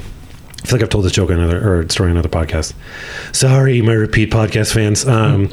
And some comedian bombed right in front of me. And then I went up and I told my first joke, and the crowd still not into anything. And then at some point I like abandoned my material and I just was like, what's going on, guys? We are not, what is up with us? And I just like goofed around and had fun. And it was a weird thing that, again, this should have occurred to me in month 3 of doing stand-up, but if you're having fun on stage, people can tell. Yeah.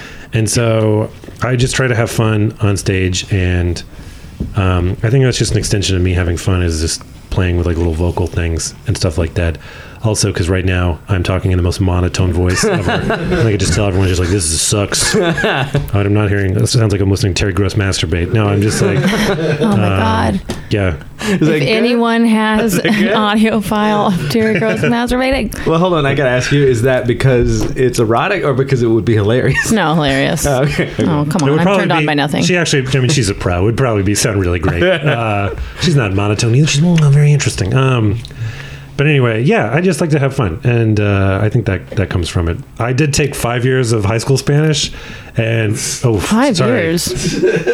Well, I made it to Spanish 5 because 8 my through- 2 middle school years counted as 1 year. Here's a better way to say that: I've taken 6 years of Spanish, and 5 years of high school Spanish is like the dumbest brag ever. Oh, you think I'm stupid? Well, it's held Why back, did I take but- 5 years of high school science, idiot? It's like doctors like, I'm a doctor. Yeah, I did college in 4 years, moron. This guy bragging about this shit. And so, but I fought that language tooth and nail. I just was like, I don't want to learn this. I don't know why. And my Apparently it wife, sunk in. yeah, my wife's family is from Nicaragua, and I'm going there later in the year. I'm like, God, hopefully the Spanish comes back. So I don't just be like, can you order for me? Even if you do, like, you'll be able to do that, but then you won't be able to express yourself because that takes so long. Somebody who speaks, a friend of mine is Portuguese, and he talks about like he's really good at a low conversational level. If he has to express any opinion or feeling he has in the world, it's like, I don't have. Yeah, but that when you're language. traveling, it is really good to be able to function in a I didn't want to make it sound like, restaurant don't or even whatever. learn Spanish. That was Hop my- on no Duolingo. That was Yeah. my primary concern, ordering food. If you want to tell how difficult my life is That's sometimes. what most of life is. Mac, you seem super stressed. I don't know if I'm going to be able to order in Nicaragua. I just want to make sure I get the food I really want. I don't want any misunderstandings. Mac, why don't you just ask people what they recommend? Thank you so much. Recommending. Is there a non-insulting way to ask people like, what do you have that's weird? Because that's what I always want to eat, and I don't know how to say it in a way that's not. That sounds like, annoying. Your Yeah, people are that's- exotic. Exotica. Hey, what do you have in this menu that Like no, don't that you think I wouldn't like. Yeah, That's it. Yeah, or you say like, "What would you eat?" And they could be boring. Like Yeah. they could have. Yeah, a lot of times their they are. version. I've tried that and like, yeah, what do you like? And they say the most boring thing. They also know what Chicken you're and doing. rice. I think. Okay. They're like, yeah. I know what you like. I thought about, I'm still thinking about it, getting a tattoo that says the Duchess on my left bicep. Why my left one? Because that's my preferred one to tap. But Also, why Is that a band? I'm going to explain it right now. yeah. So there's certain things where if maybe it's just in my relationship, but I'm like, yeah, I'm going to do this, and sometimes my wife will be like, I don't think you're going to do it, and I'm like, oh, now you guaranteed I will. And one of those things is, I was asking her, I was like, what did you do last night? This is before we were dating even, and she was like, oh, I watched this movie. I was like, oh, it's called The Duchess, and I was like, oh yeah, any good? She's like, yeah, it's Keira Knightley, and it's like a period piece, and Ralph Fiennes is in it, or Rafe Fiennes, however you say it, and he's like, pretty good. I was like, oh, cool, I'll give it a try. And she's like, you're not going to watch it. And I was like, what do you mean I'm not going to watch it? She's like, doesn't sound like your thing. Doesn't have like Spider-Man in it or something. And I was like, you don't think I'll watch the fucking Duchess? I'm going to watch the goddamn Duchess. And so now sometimes where... Did you like it? Yeah, it was great. And sometimes she'll be like, I'm like, yeah, let's do this. She's like, are you sure it's going to happen? I'll just like... pat my arm, like, because I start calling my lack of muscles the Duke and the Duchess. And so I'll just like be like, oh yeah, it's the Duchess talking, it's gonna happen. That's great. What's the Duke's opinion on it? Is he like Duke? he's You know what? Here's the sabotaging- thing: white guys have had it long enough. Yeah. They need to stop talking for a while. So Duke is quiet on Just this one. way back. Yeah, this is Duke's a men's rights activist. It's weird. But we Duke don't- is he like, doesn't well, talk. actually, and then like he gives an explanation about why. It was okay. I don't know. I don't support a lot of tattoos, but I support that one. Thank you. I haven't gotten any yet. So, I by the way, Alex, you're like, I don't support a lot of tattoos. Jared is tatted up I know. Just I don't one support big any one. of his. He's embarrassed like by a most of Samoan. those. Not embarrassed, regretful. Oh, that's what I mean. Sorry, because I'm regretful. because I like that I got this walking regret around. I think it's funny. Do you have any neck tattoos? Not anymore. Well, you- no, I don't. Well, then you Cut got- 'em off. You got business tats. Yeah. You could put on a dress shirt and you no, can hide it. You know what it is? It's just like I didn't need to do that. That's what it is. It's not like, oh, I hate that. It's like, yeah, I didn't need to do that. I was like, but if you take a 23-year-old kid, it was a shit ton of excess money because they're in the army, and then I was like, well, I can fucking do that. That's a way to spend this money. That's way better than. I still have a redneck gene in me that like needs to decide like. Do I spend this extra money on tattoos or guns? Like, Right. pick. Oh. Now, Jerry, let me ask you this. So you, thank you for your service. And He was a conscientious military. objector a month into getting there. So No, that's not true. Year and a Oh. half. Year and a half. Yeah. Did But I you- win But did you anyway. kill anyone? Not anybody that deserves it, unfortunately. It's really sad. Yeah. so, why aren't you milking that more? Because I see all these like San Right. Antonio. There's like this group of people in San Antonio that are always having like a chuckle for our troops. Like it's like they're listing their comedy credits. Yeah. And it's like, oh, this guy's been on Comedy Central and also a Marine Corps vet. Yeah. And it's like, oh, does that make you funny? like McCulture, he's very funny, but like it just I don't know. So there's a couple things. One, I don't like the idea of resting on those laurels because even away from I haven't been in the military and the unit that I left from in like 11 years, going somewhere in there, 10 years. 2017, yeah, and then but I'll see guys from my unit, Yeah. who that's their profile picture on Facebook 10 years ago. Like, and they're I'm sure great people, but like, so part of me just I like talking about it, but I don't want it to be like the best thing I ever Centerpiece. did. No, you whatever. fucked up. Were you in the Army? Yeah. No, here you go. So it's you have to have like an Army themed tour or something like this. Okay. By the way, if you think I'm talking about a specific San Antonio comedian, I am not. There are There's several that of many you. of them? Yeah. Yeah, like Yeah. I'm not also like ragging on anyone.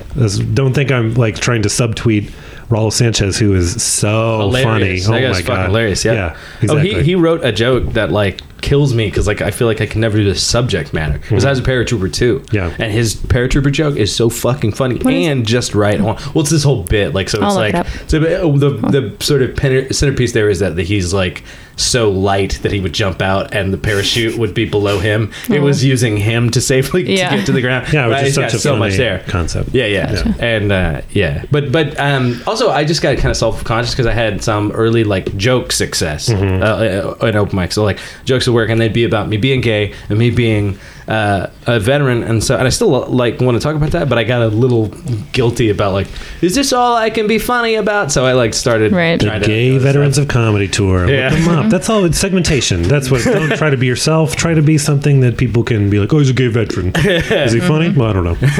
That's not what it's about. It's about having Yeah, this is my advice. Box yourself in.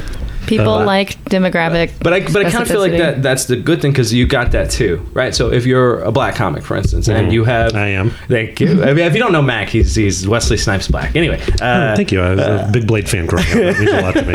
but is that you always have that, so you don't have to box yourself in because people are going to do it for you anyway, right? So if you have chops outside of it, or you can write about other stuff, I feel like it gets to be icing on the cake or something Yeah. like that. You know. And Ariel, you can go on a not very helpful Whole Foods employee of comedy tour if you want to hit that demographic. Hey, where's the cumin? I feel like you should know that. I used to work at Trader Joe's for 4 years. Actually. Oh, really? And here in Austin? No, it was in New York and Boston. Oh, Is that where you're from? I'm from Houston, but I just lived From there all for a over. while.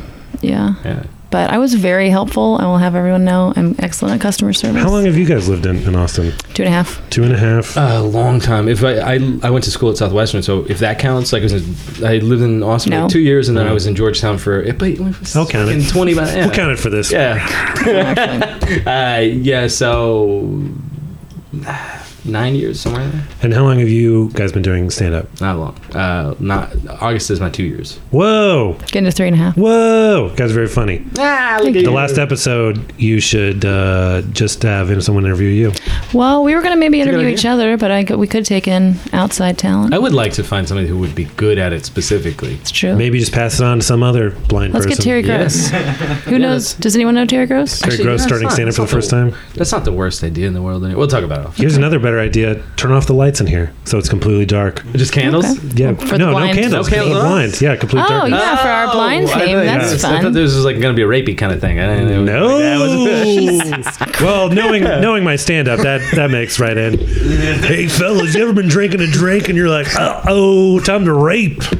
It's those purple Red Bulls. And it was again. a trap. It's like me neither. I was a trap. I just Yep. wanted to see We which found one to 'em. use. Yeah. I got a couple more questions. We have time for Yeah, a few more. Oh, please Let's stop. I slide hate into the- talking about myself. No. So some of this. So I'm kind of curious about just the albums, and since we don't have a lot of time, I'll try to be like specific. Sure. Okay, time wise. Was that you I was like- telling me to be specific? No. I had to figure out like what's what I really want to know about the albums because Yeah. part of me just wants to be like talk about it. But do you like? How did you know? When was it like I'm ready to do this? When I've accreted enough material. Good verb. I just looked that up. Yeah. First of all, I think- great question. Thank Jared. you. Thank you. That's what this is about. You know, so I won that contest, and somebody was like, "Oh, so you're gonna record an album now?" And I was like, "What?" And they're like, "Yeah, you win, you record." I was like, "That's not." Is that a thing that Yeah. anyone else has Or done? somebody was like, "Oh, so when are you gonna record an album?" I'm like, "I don't know. There's no like." Nobody tells you when. Yeah, but then I started thinking about all these jokes. I was like, man, I have a lot of jokes I'm sick of doing, but I still kind of like it. I was like, an album. And then that's sort of when it occurred to me that I might want to do it. And it was nice, too, to have some people that have already kind of done it. Like Ramin, he had someone record it, but Brian Gart pretty much just put out his own album. And so that's kind of the route I was thinking of going. And then when I was thinking that is when the Sure Thing Records guys approached me about recording, so it was kind of serendipity in that So they moment. approached you right when you were thinking about it. Yeah, and they're like, we're thinking of recording. I was like, well, it's funny because I was thinking about putting it on myself. If you want to pay the $60 that it cost Dustin Swaylock to record it, which it costs a little bit more. Man, Matt Bearden called Dustin Swaylock the like unsung hero of the Austin comedy Sure, scene. of It's pretty course. true. Yeah, absolutely. Yeah, he's an enabler of the best kind. And yeah, so I just had that feeling of like I had a lot of material that I like doing, but or I liked, but I didn't necessarily, I was done with it. And I was like, oh, it's nice to put this out there. And yeah, and making an album sort of scratched that creative itch of making something too. So I was excited No, about I it. like thinking about it that way because I think a lot of people think about recording an album like, oh, I got to get this milestone or I want to have an album. But it is true. Like you have all these jokes and you get tired of them in a way. And to have to be like, you But don't you still want think them it to could. die. You don't want them to go away. But Yeah. yeah, to be able to have them for the sake of just having them, but not have to do them again. Yeah.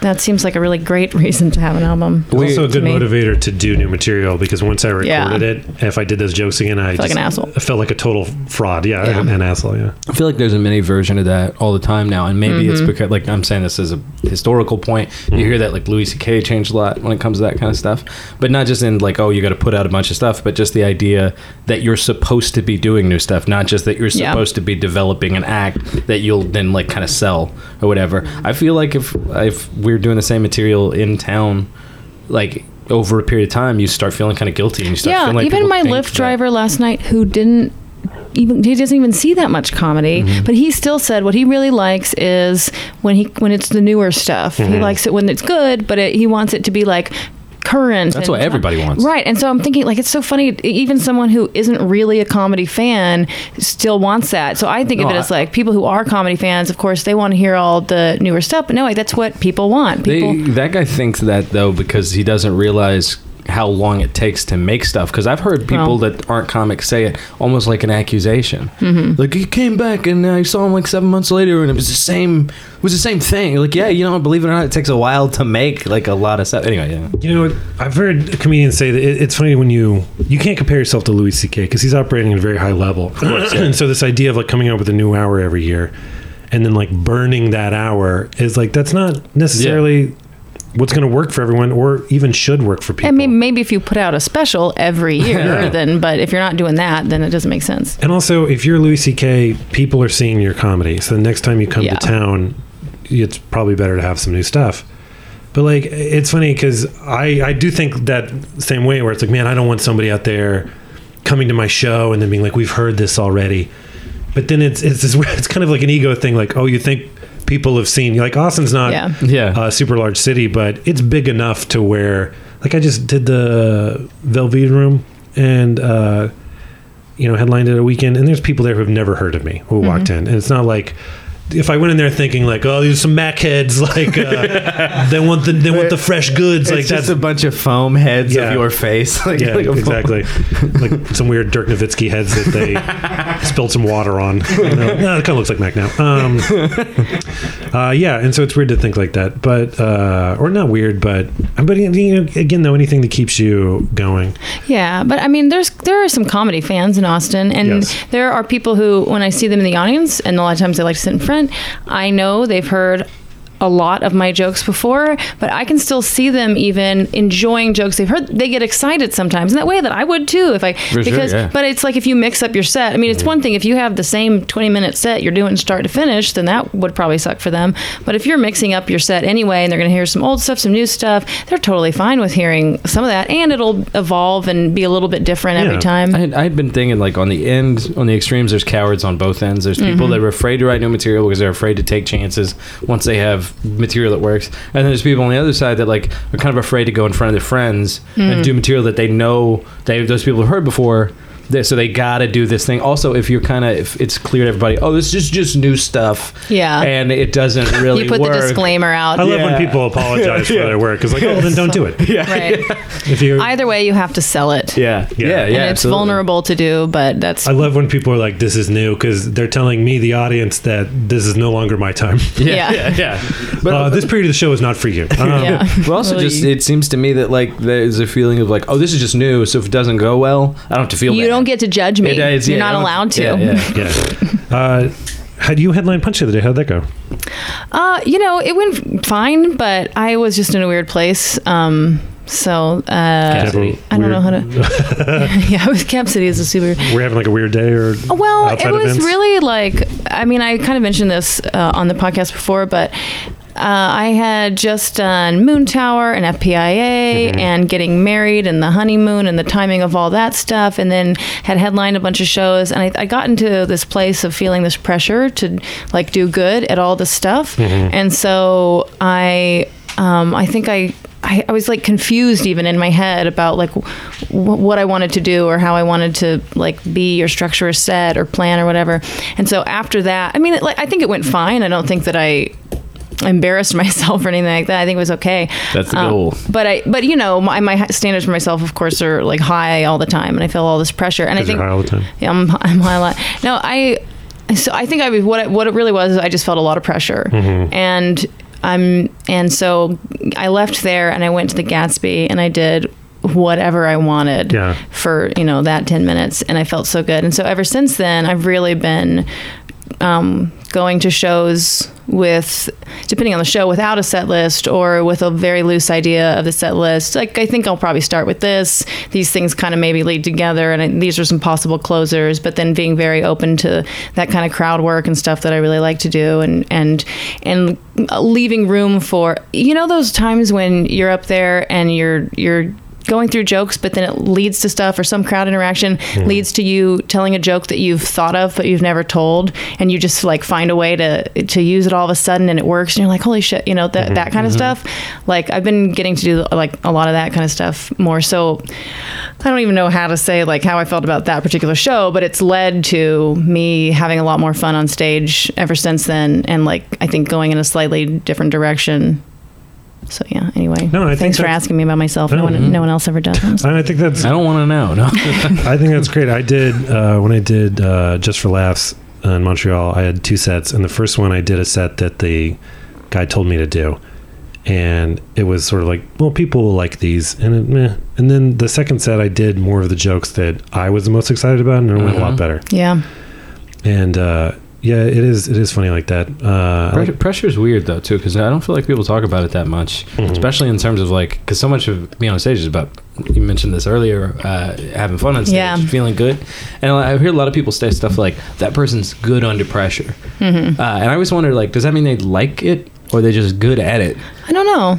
Devin Walker's good under pressure. We should ask him if he likes it or not. That's a good question. Yeah, because I want to know, is it like, are they faking it when it's like that? Right. Like, or do they just like, they basically being good under pressure is like not thinking about the fact that you're under pressure, or a meaning like that this is important. What about you? I mean, do you feel pressure? Do you anymore? No. Feel pressure and reform? No, because I have a pressure machine. So this is a Moon Tower. I was not on this year's Moon Tower. A couple years ago, they had like their Moon Tower up next or something, and they claimed some industry was going to be there. I don't know. And I was talking to Martin Urbano, and Martin was nervous, and he's like, "Are you nervous?" I'm like, "No." And so I did the set, and afterwards he's like, and I'm not trying to. Like, I wish the story just stopped there. Yeah, he was like, "No." He was. Thanks for inviting me, guys.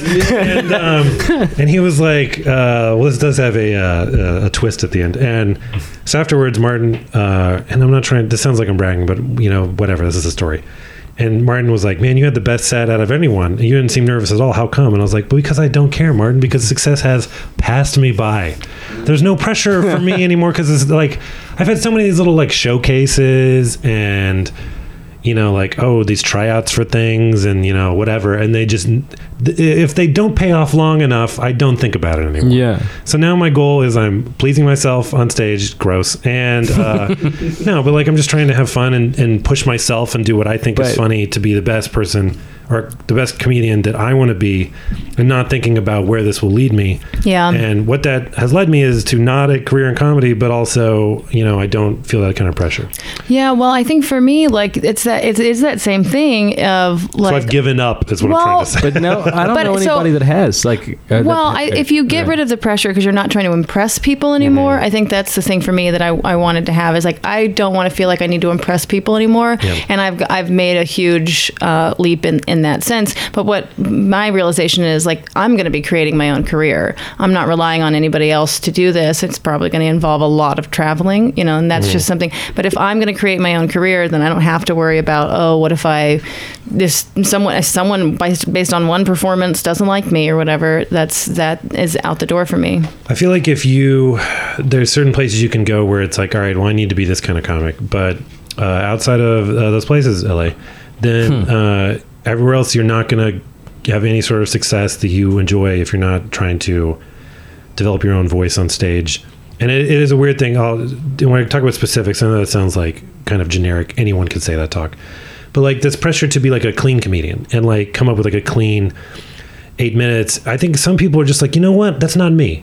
I'm not trying to do that.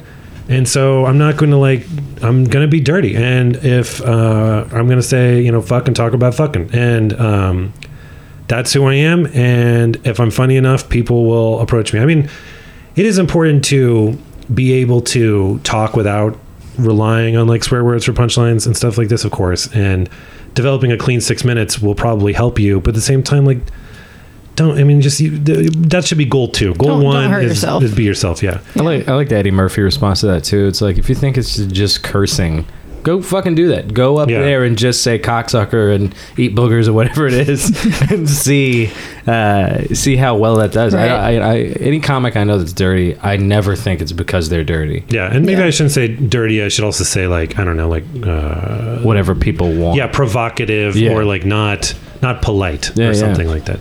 You know, 2 pieces of advice that I got that one is sort of relates to doing sets around town. I was doing Punch one time, and I think it was like my second or third time doing Punch, and I was talking to Austin's stay-at-home comedy dad, Matt Bearden, and I was like, hey, I was like, hey, do you want all new stuff for this show? Because his crowds are kind of, regular. And he's like, no, not really. He's like, go ahead and do like one of your greatest hits or whatever, for lack of a better term. Because it's like, if people come out and they're bringing a friend, they're like, oh, this guy's got this really good joke about bananas.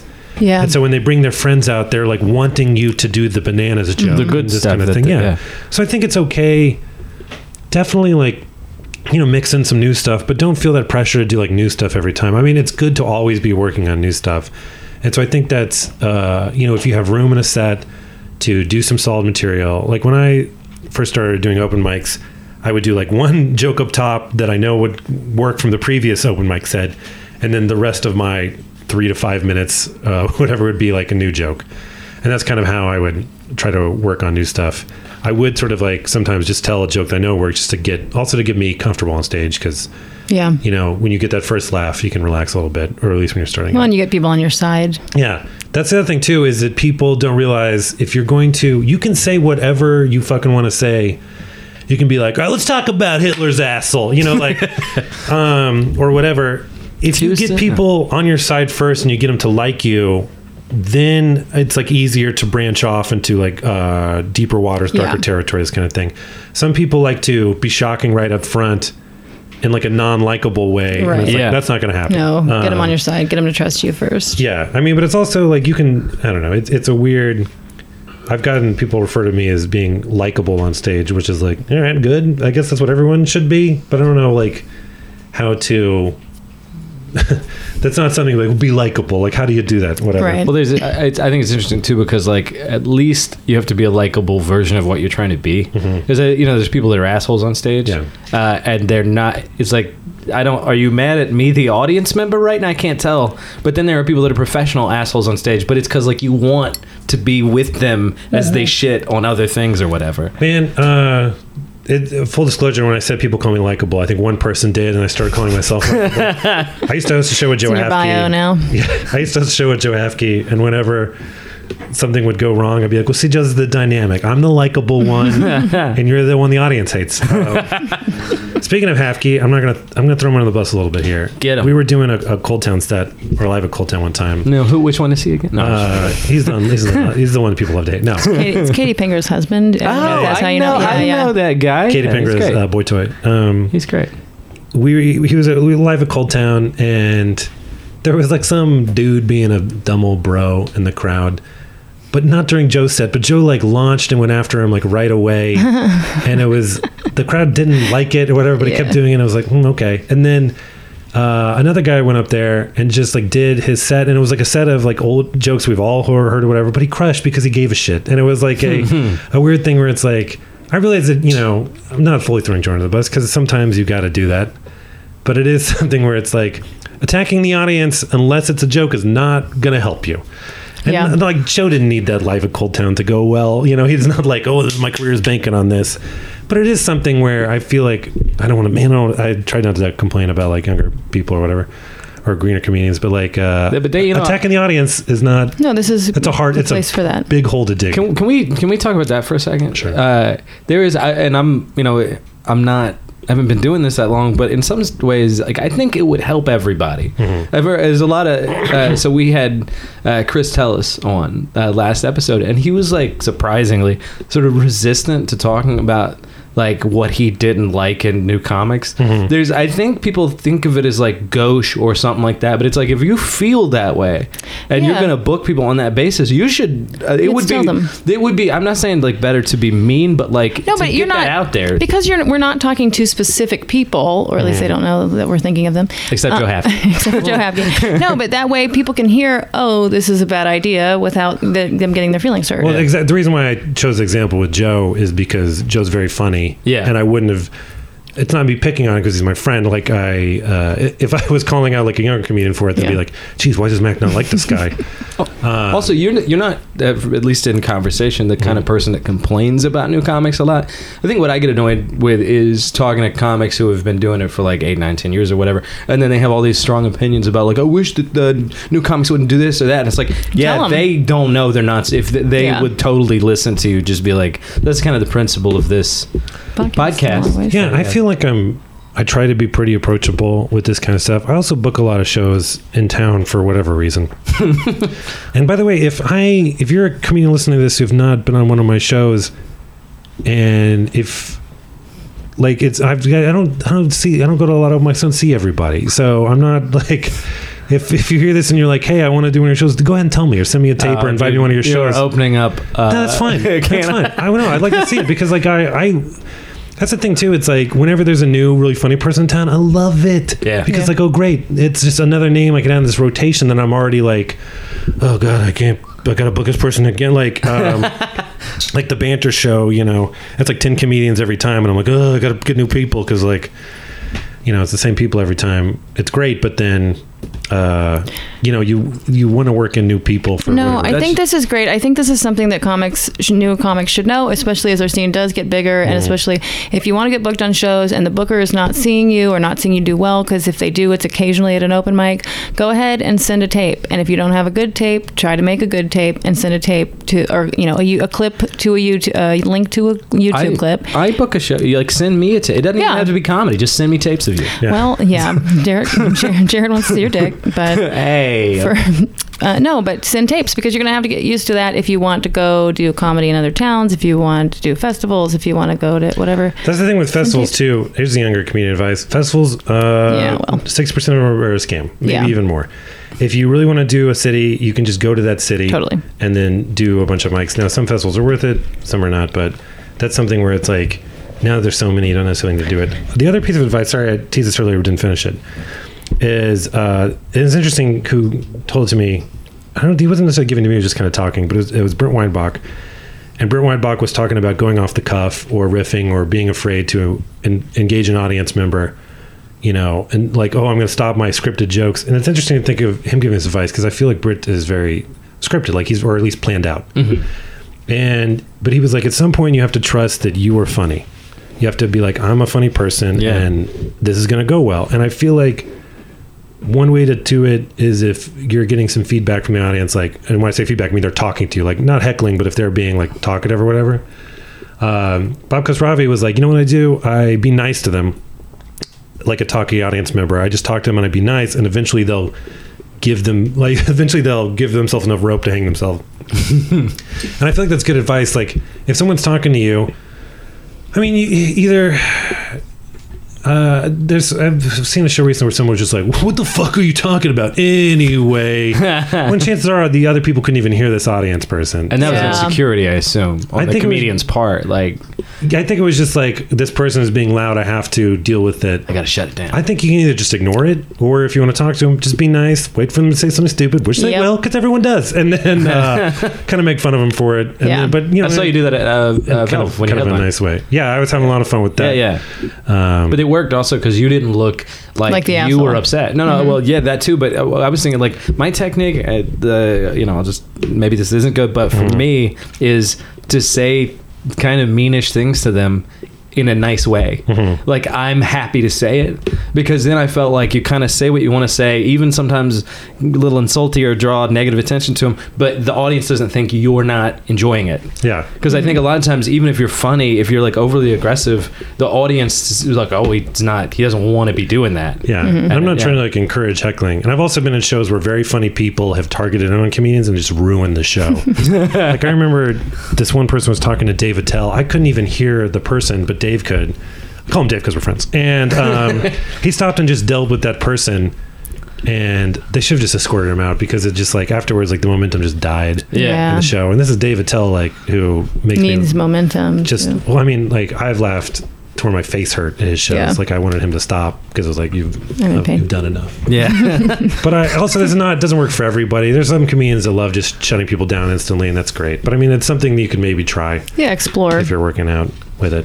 Good. Well, we're going to have to get to our do the last few wrap up? questions. Yeah. Finally. So what? Just kidding. Wait, I feel like This has we've been a actually marathon. had a ton of advice scattered throughout this, so this has been really Okay, great. good. Yeah, this but has I'm been still good. going to ask if there's one more specific piece of advice that you could give to comics in their first or second year.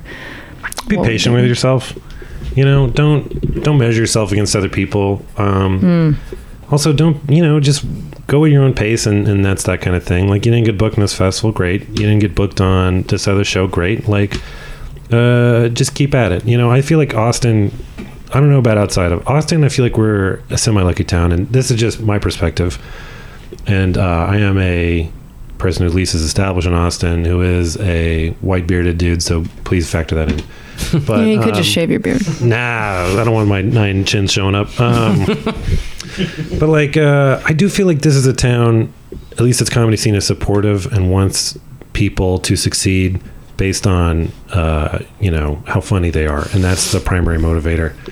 But also, I feel like we are a town that does, pay attention to diversity in a way to where we're, again, encouraging of everyone. And so I do feel like, but this, again, in my perspective, I don't have everyone's. So maybe there's someone who's like, no, man, I can't get booked by these things because I'm, whatever. And it's like, well, that may be true. But from my perspective, I feel like it's a pretty supportive town. And, look, I sound like I was getting mad there. It's supportive!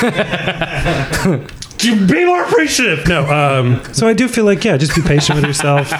And I know it's frustrating because that's guy, I do this all the time. I compare myself to other people, or I see what other people get. So this is also a piece of advice for myself, definitely, is just, you're your own person, accept that, and just try to be funnier, and hopefully the rest will take care of itself. And if you are frustrated with stuff, just keep going. Like, put yourself more into the work. And the sooner you find joy in the work, the sooner then other that stuff either will happen or it won't.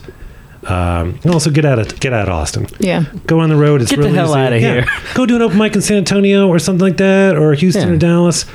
Arrange some buddies. Go out to there's so many like little Yeah. runs you could do. Even if you're doing open mics, you're getting into other cities. Yes. Yes. Was it on the show that Bearden was talking about an Austin accent Yeah. for yeah. people? I don't know if that's. I don't remember exactly what he said. Probably something stupid. No.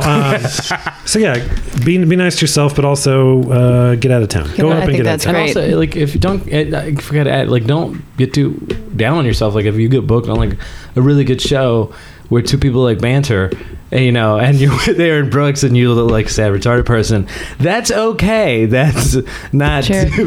Well, here's the I just thing. want to address it because Brooks is very funny. Brooks was not a great banter partner because did he ever ask you one question during that? No, it was not. did It was not banter. He did. Hey, Yeah. beforehand, he was like, "Dude, don't get.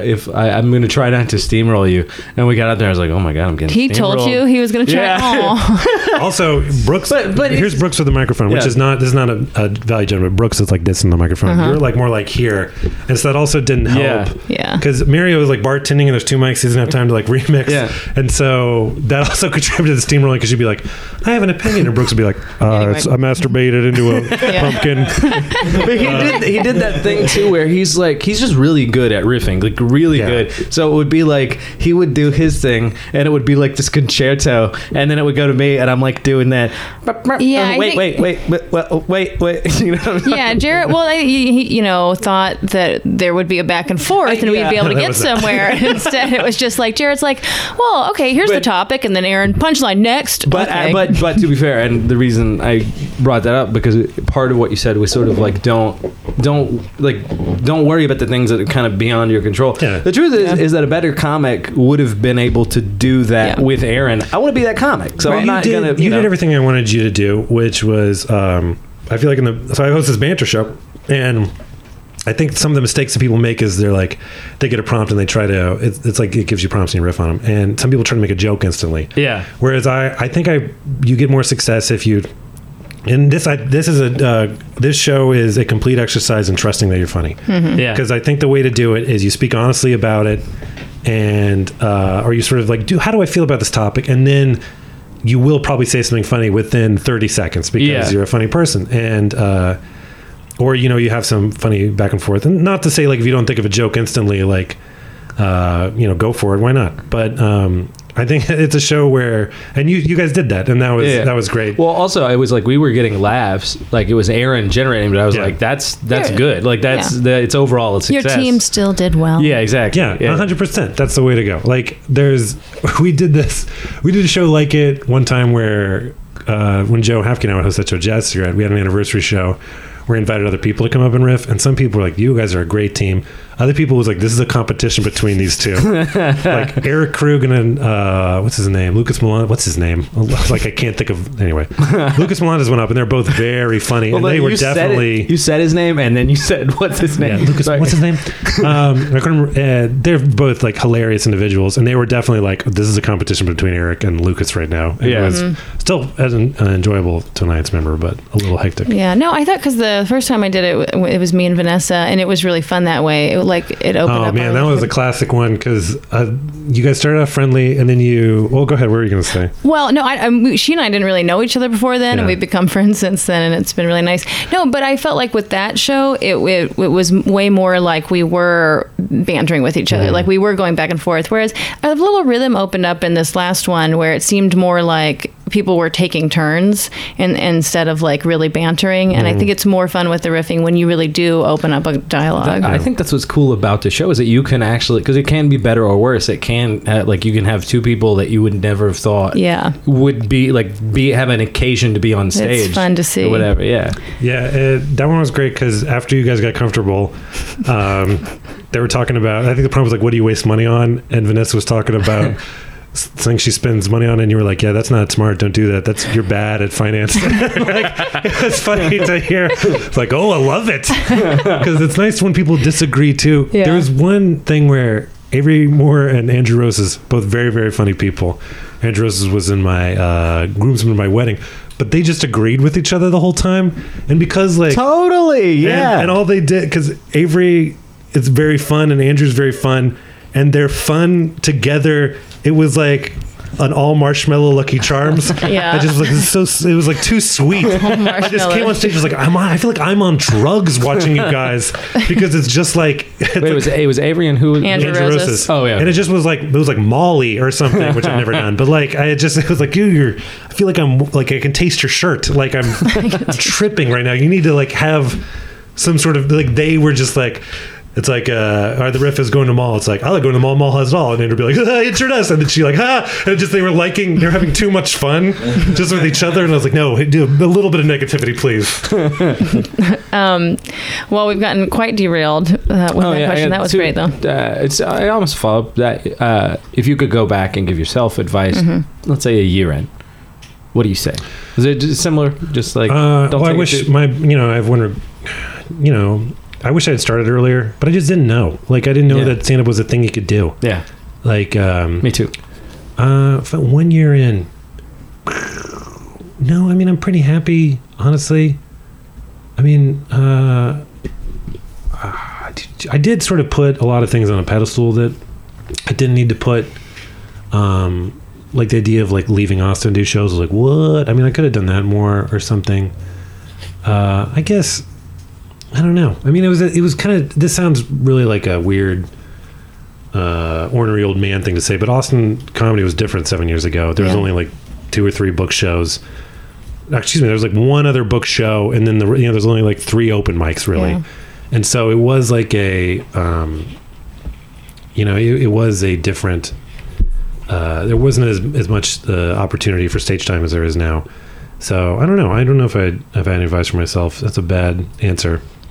I remember I didn't get booked on a show until a year in, which I feel like people getting booked on shows like 6 months now or something like that, or not even. But there are more shows now. Yeah, which is fine. I know people are like, there's some shows that shouldn't exist, sure, but also if people want these things and they fail, I think it's all right. Like, I know people. I think Bearden was talking about it. Maybe it hurts comedy overall. And it's like, yeah, but comedy will recover. Comedy's fine. I don't think he can be mathematically right, but Yeah. because he's a really smart guy. I was just trying to like figure it out because I don't think most of the time when people most of the people I know who go to comedy shows, I almost think it's he and the Sure Thing guys are doing a rare thing, which is they've built an audience and people, and they actually do have opinions about comedy. Most of the people that I've gotten on my show have never gone to a comedy show before, so it's not like they were gonna have gone to a show beforehand, if that makes sense. They, there's a sea of people in Austin that have never been to live comedy, and unless they have an occasion to do so, they're never gonna go. Yeah. So if anything, like I think a new show that may not be bad, at least it's like getting people out. For every 3 people we turn off, we're getting 7 people that are like, that was at least not bad. Yeah, that's probably fine. If you really wanted me to complain, you would have asked me about show promotion, the most boring thing in the world, because I do raise my eyebrow at other people's show promotion all the time. In terms of them not doing it well? Not doing it well, but that's like it's like the weird, I don't know, what do you call it? It's the curse of comedy of doing shows is like, oh, now I have to be a marketing expert as well. I didn't get into stand up to boost Facebook posts, that's not why I did this. So we don't have much time, but I wish we'd asked you about this earlier. Can you give us some quick advice about show promotion? Yeah, your goal is to get people you don't know to do your show. Your goal is not to get to your friends, it's to get to people you don't know. And if you're doing a show that is not you don't think someone off the street would enjoy it, then yes, maybe change some things. I wouldn't say like quit your show or something like that, but yeah, change it. And so look at the ways that like other events promote and copy those things. Like what's a non-comedy event that you found out about? How did they promote it? Try to do those things on a budget, And also, if you're getting paid to do a show, you should promote it. Also, give other comedians tools to promote your show. So if your show's on a Wednesday, maybe email people the weekend and be like, hey guys, we got a great show coming up. Like, here's some links you can use. And also be okay when other people don't promote it, because that's another way to like quickly get bitter. Like, how come you didn't promote my show at this coffee shop that shouldn't exist because no one there knows there's a comedy show? It's like, well, your show's bad. Like, don't expect. I'm not putting that shit on my feed. Yeah, exactly. Well, also, it's difficult because not ruining my Facebook algorithms. Don't. And you only have so many friendships that you can cash in, and even if they're not like good friends or whatever, just like putting it on your feed, like people are only going to come to so much. So tell them like, well, I don't know if I want them to come to this. And that's the thing. Like, other things. If you are going to heavily promote on Facebook, then go ahead and create a Jared McCorkle comedian account, because if you're just pitching to your own friends, then you're going like I have a Mac Blake page and I have a Mac Blake Facebook account. I try not to use my Facebook account to promote shows. I try to use my page, because then it's like if you're just inviting your friends, it's like cannibalism. Like it's not helping. Like if you think like, oh, my friends will invite their friends, like some people, but probably they'll just get sick of you promoting nonstop, talking about this thing that they barely know about. This is, of course, assuming you're starting out and you still have non-comedy friends, which will go away at some point. I remember people used to joke about that when I started out. They'd be like, oh, you have friends that don't do comedy? You haven't done comedy enough. I'm like, no, shut up. Like, that's not true. But I definitely reached a point where I was like, yeah, all my friends are comedy people. Like, it happened. Now I feel like I'm coming on the other side where I'm starting to get other non-comedy friends again, which feels good. Feels good to be like, oh, what do you do? Nothing to do with comedy? Thank you. I had not that they're as funny as most of my comic friends, but I hung out with a few of my old friends, a few of my musicians and stuff, and I was like amazed by the fact that every time they were funny, just for the love of the game. They weren't trying to like impress anybody, or even in their own head, like they said the funny thing and they're like, maybe I could do something. Yeah, maybe that would be. I usually charge people after I deliver a particularly good one walk. Last question, and you're a nice guy, so I know you're not gonna. Well, be it's the second to the last question. Really. Oh, I'm sorry. Yeah, it's my last question, I guess.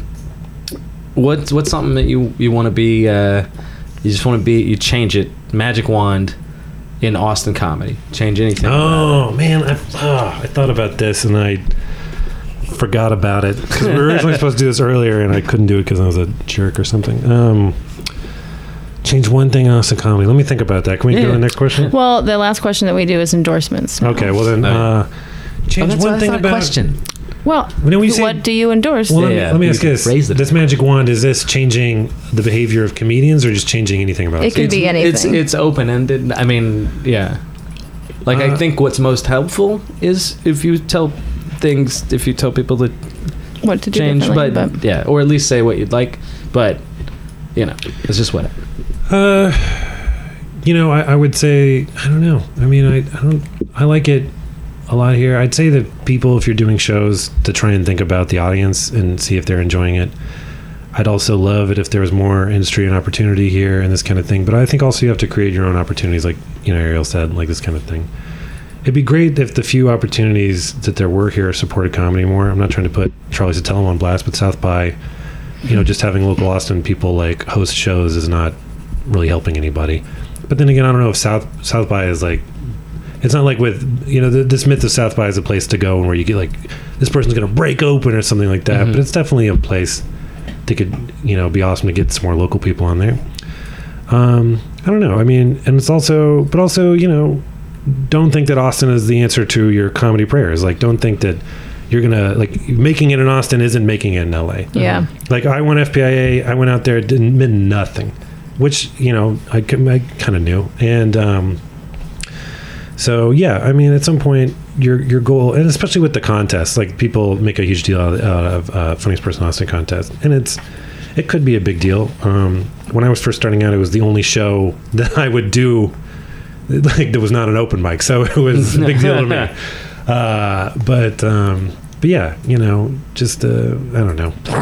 I would change my answer to this question. No, you had a lot of answers. That worked. good. That worked great. All right, so last thing is endorsements, and I did not really do my homework, so I'm just going to go with that if any comics have not seen Ellen's Here and Now special, do yourself a favor. It's just... Why are you upset about that? Because I feel like a lot of people... I don't know. I feel like a lot of people don't watch... I don't know. It's just so good, and I feel like an asshole being like, you should watch Ellen. Like, of course that would be what I would recommend, but it's but it's interesting good. because I definitely think of Ellen as like a sort of a talk show. Right. A lot of people don't know that she even like has these great HBO specials. Yeah. I mean, I wouldn't make me want to go look up her old comedy. Like Right. Michael Priest was talking about a David Spade special that was really good, and I was like, David Spade, like, he's not someone that like I got to see this guy's stuff. Yeah. Right. Have you Also, ever seen Here and Now? No, I also don't know that Fucking go Spade see it. special is that good. I've seen I never saw it either. Well, it's Yeah, funny Priest- because I've Priest seen liked it and I thought it more like, I could see parts of it that are good, but it really felt more like, oh, remember how 90s comedy used to be. Michael Priest, your opinion is stupid. Just in this case.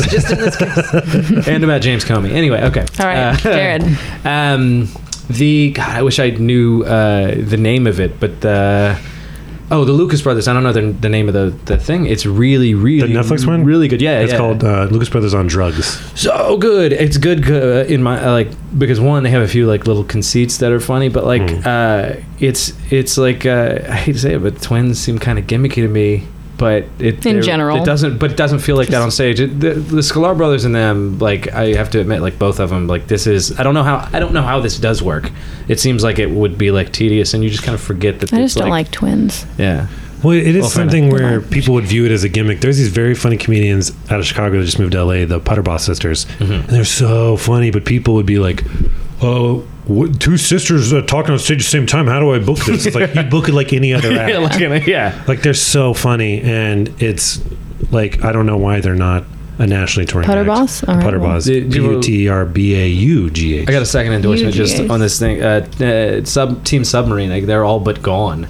But those 2 albums they did, just similar. I'm not familiar with Never this. It's like you got to check. You Submarine. know who Nate Fernhold is? No. So he just had a Comedy Central special. He used to write for Pete Holmes. He does some funny stuff. He's hilarious, but he used to be a kind of absurdist stand-up comedy duo thing. Can't remember the other guy's name, unfortunately. It's like some Irish, like Paddy O'Brien or something like that. You've but- done enough for him. Team Submarine. Yeah. Team Submarine. But it really is good, and it's a good example of something you don't see, which is like people who are making their act comedy duo. Ralphie and Michael could do that. That could be their professional Ralphie career. Hardesty, Michael Fogg. You think? I don't know if they would be satisfied to do that, but there are some of the two people. I love them I together, love to yeah. watch them. I'm like, this is stand up comedy, like polished act They're level great. funny. But Michael and Ralph are both super funny and super likable. Yeah. On stage, like I've heard their jokes before, but I enjoy listening to them anyway. Yeah. That's how I judge likability. Is like Yeah. has nothing to do with what you're saying. No, but also when they've been on the Banter Show, they've both been, this is going to sound weird, both been very giving partners. And so I feel like they're great for that sort of duo comedy because they definitely are listening. Yeah, improv skills. Yeah, It which raises is funny because Ralph has never done improv as far as I know. Right, but he has that improv Yeah. attitude of like help your scene partner Yeah. and listen. It raises the question why that isn't more of a like artistic avenue for people who want to be. Yeah, let's all that. do improv. No, I meant Oh. the idea of doing. Do it. I only see people do it on as hosting with like we True. have to do this or like that's we'll fun. kind of do it, but like it could be a legitimate artistic outlet. Okay. Oh, endorsements. Official endorsement. I like endorsements, stuff that have, like the Rory Scovel special, that new one is great and everyone's talking about it, so it doesn't need my endorsement. But Well, it I definitely endorsed is. it last week anyway. So what? I endorsed it last week Oh. anyway. Well, it's definitely something where that's a dude doing what he thinks is funny, and I appreciate that. Joe Mandy released an album, and it was called the Bitch Face Mixtape, and it had like little like audio skits. That's great. Kind of like a hip hop album. Yeah. It had sort of like a Joe Mandy Bitch Face Mixtape, and like We just got all these radio personalities and celebrities. and it's so funny because it's like this person's doing their own thing. One comedy album that I thought was great, and I listened to it and I was like, oh, this is amazing, or it's just so solid. And then it didn't really take off. Was My Brave Battle by Jared Logan is a very funny comedy album, in my opinion. It made me laugh a whole bunch. It was one of the before I recorded. Sorry, I got a little Coke nose. Before I recorded my album, I was like, I'll do some research and buy a bunch of comedy albums and listen to it. And his album was one that stood out to me. It's like, gosh, this is so funny, such a funny like album or whatever. Anyway, My Brave Battle is also a funny title for Not cancer. Was it not cancer? well, because it's like what's your my entire oeuvre in like 2 words. It's like hilarious problems, like that aren't really problems. And so Yeah. to call out like, oh, this is my brave struggle against talking about the Avengers movie with my friends. Like, Yeah, that's great. Anyway. Cool. I look forward to all of these And things. also anything that I do is great. Mac Blake. Bird drugs. I'm a .gov now. I'm MacBlake.gov. No, I'm not.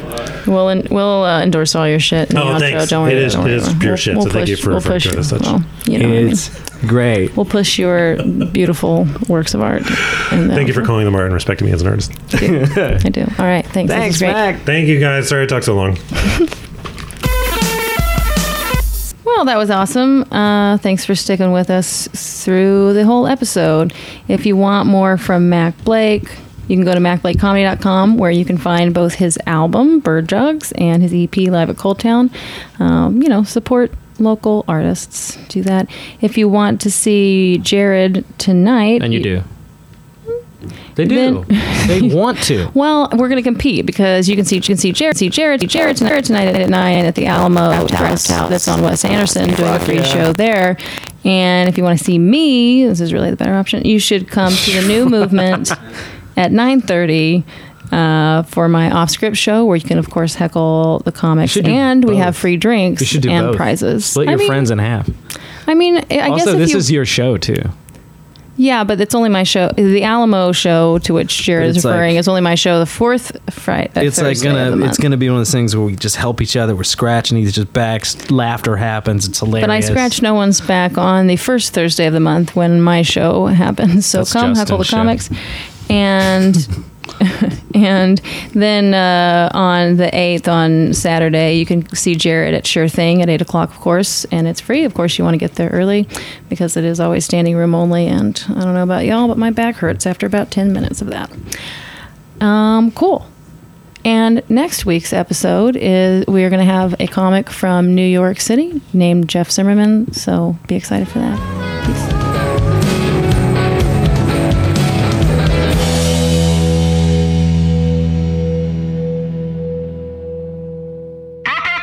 International.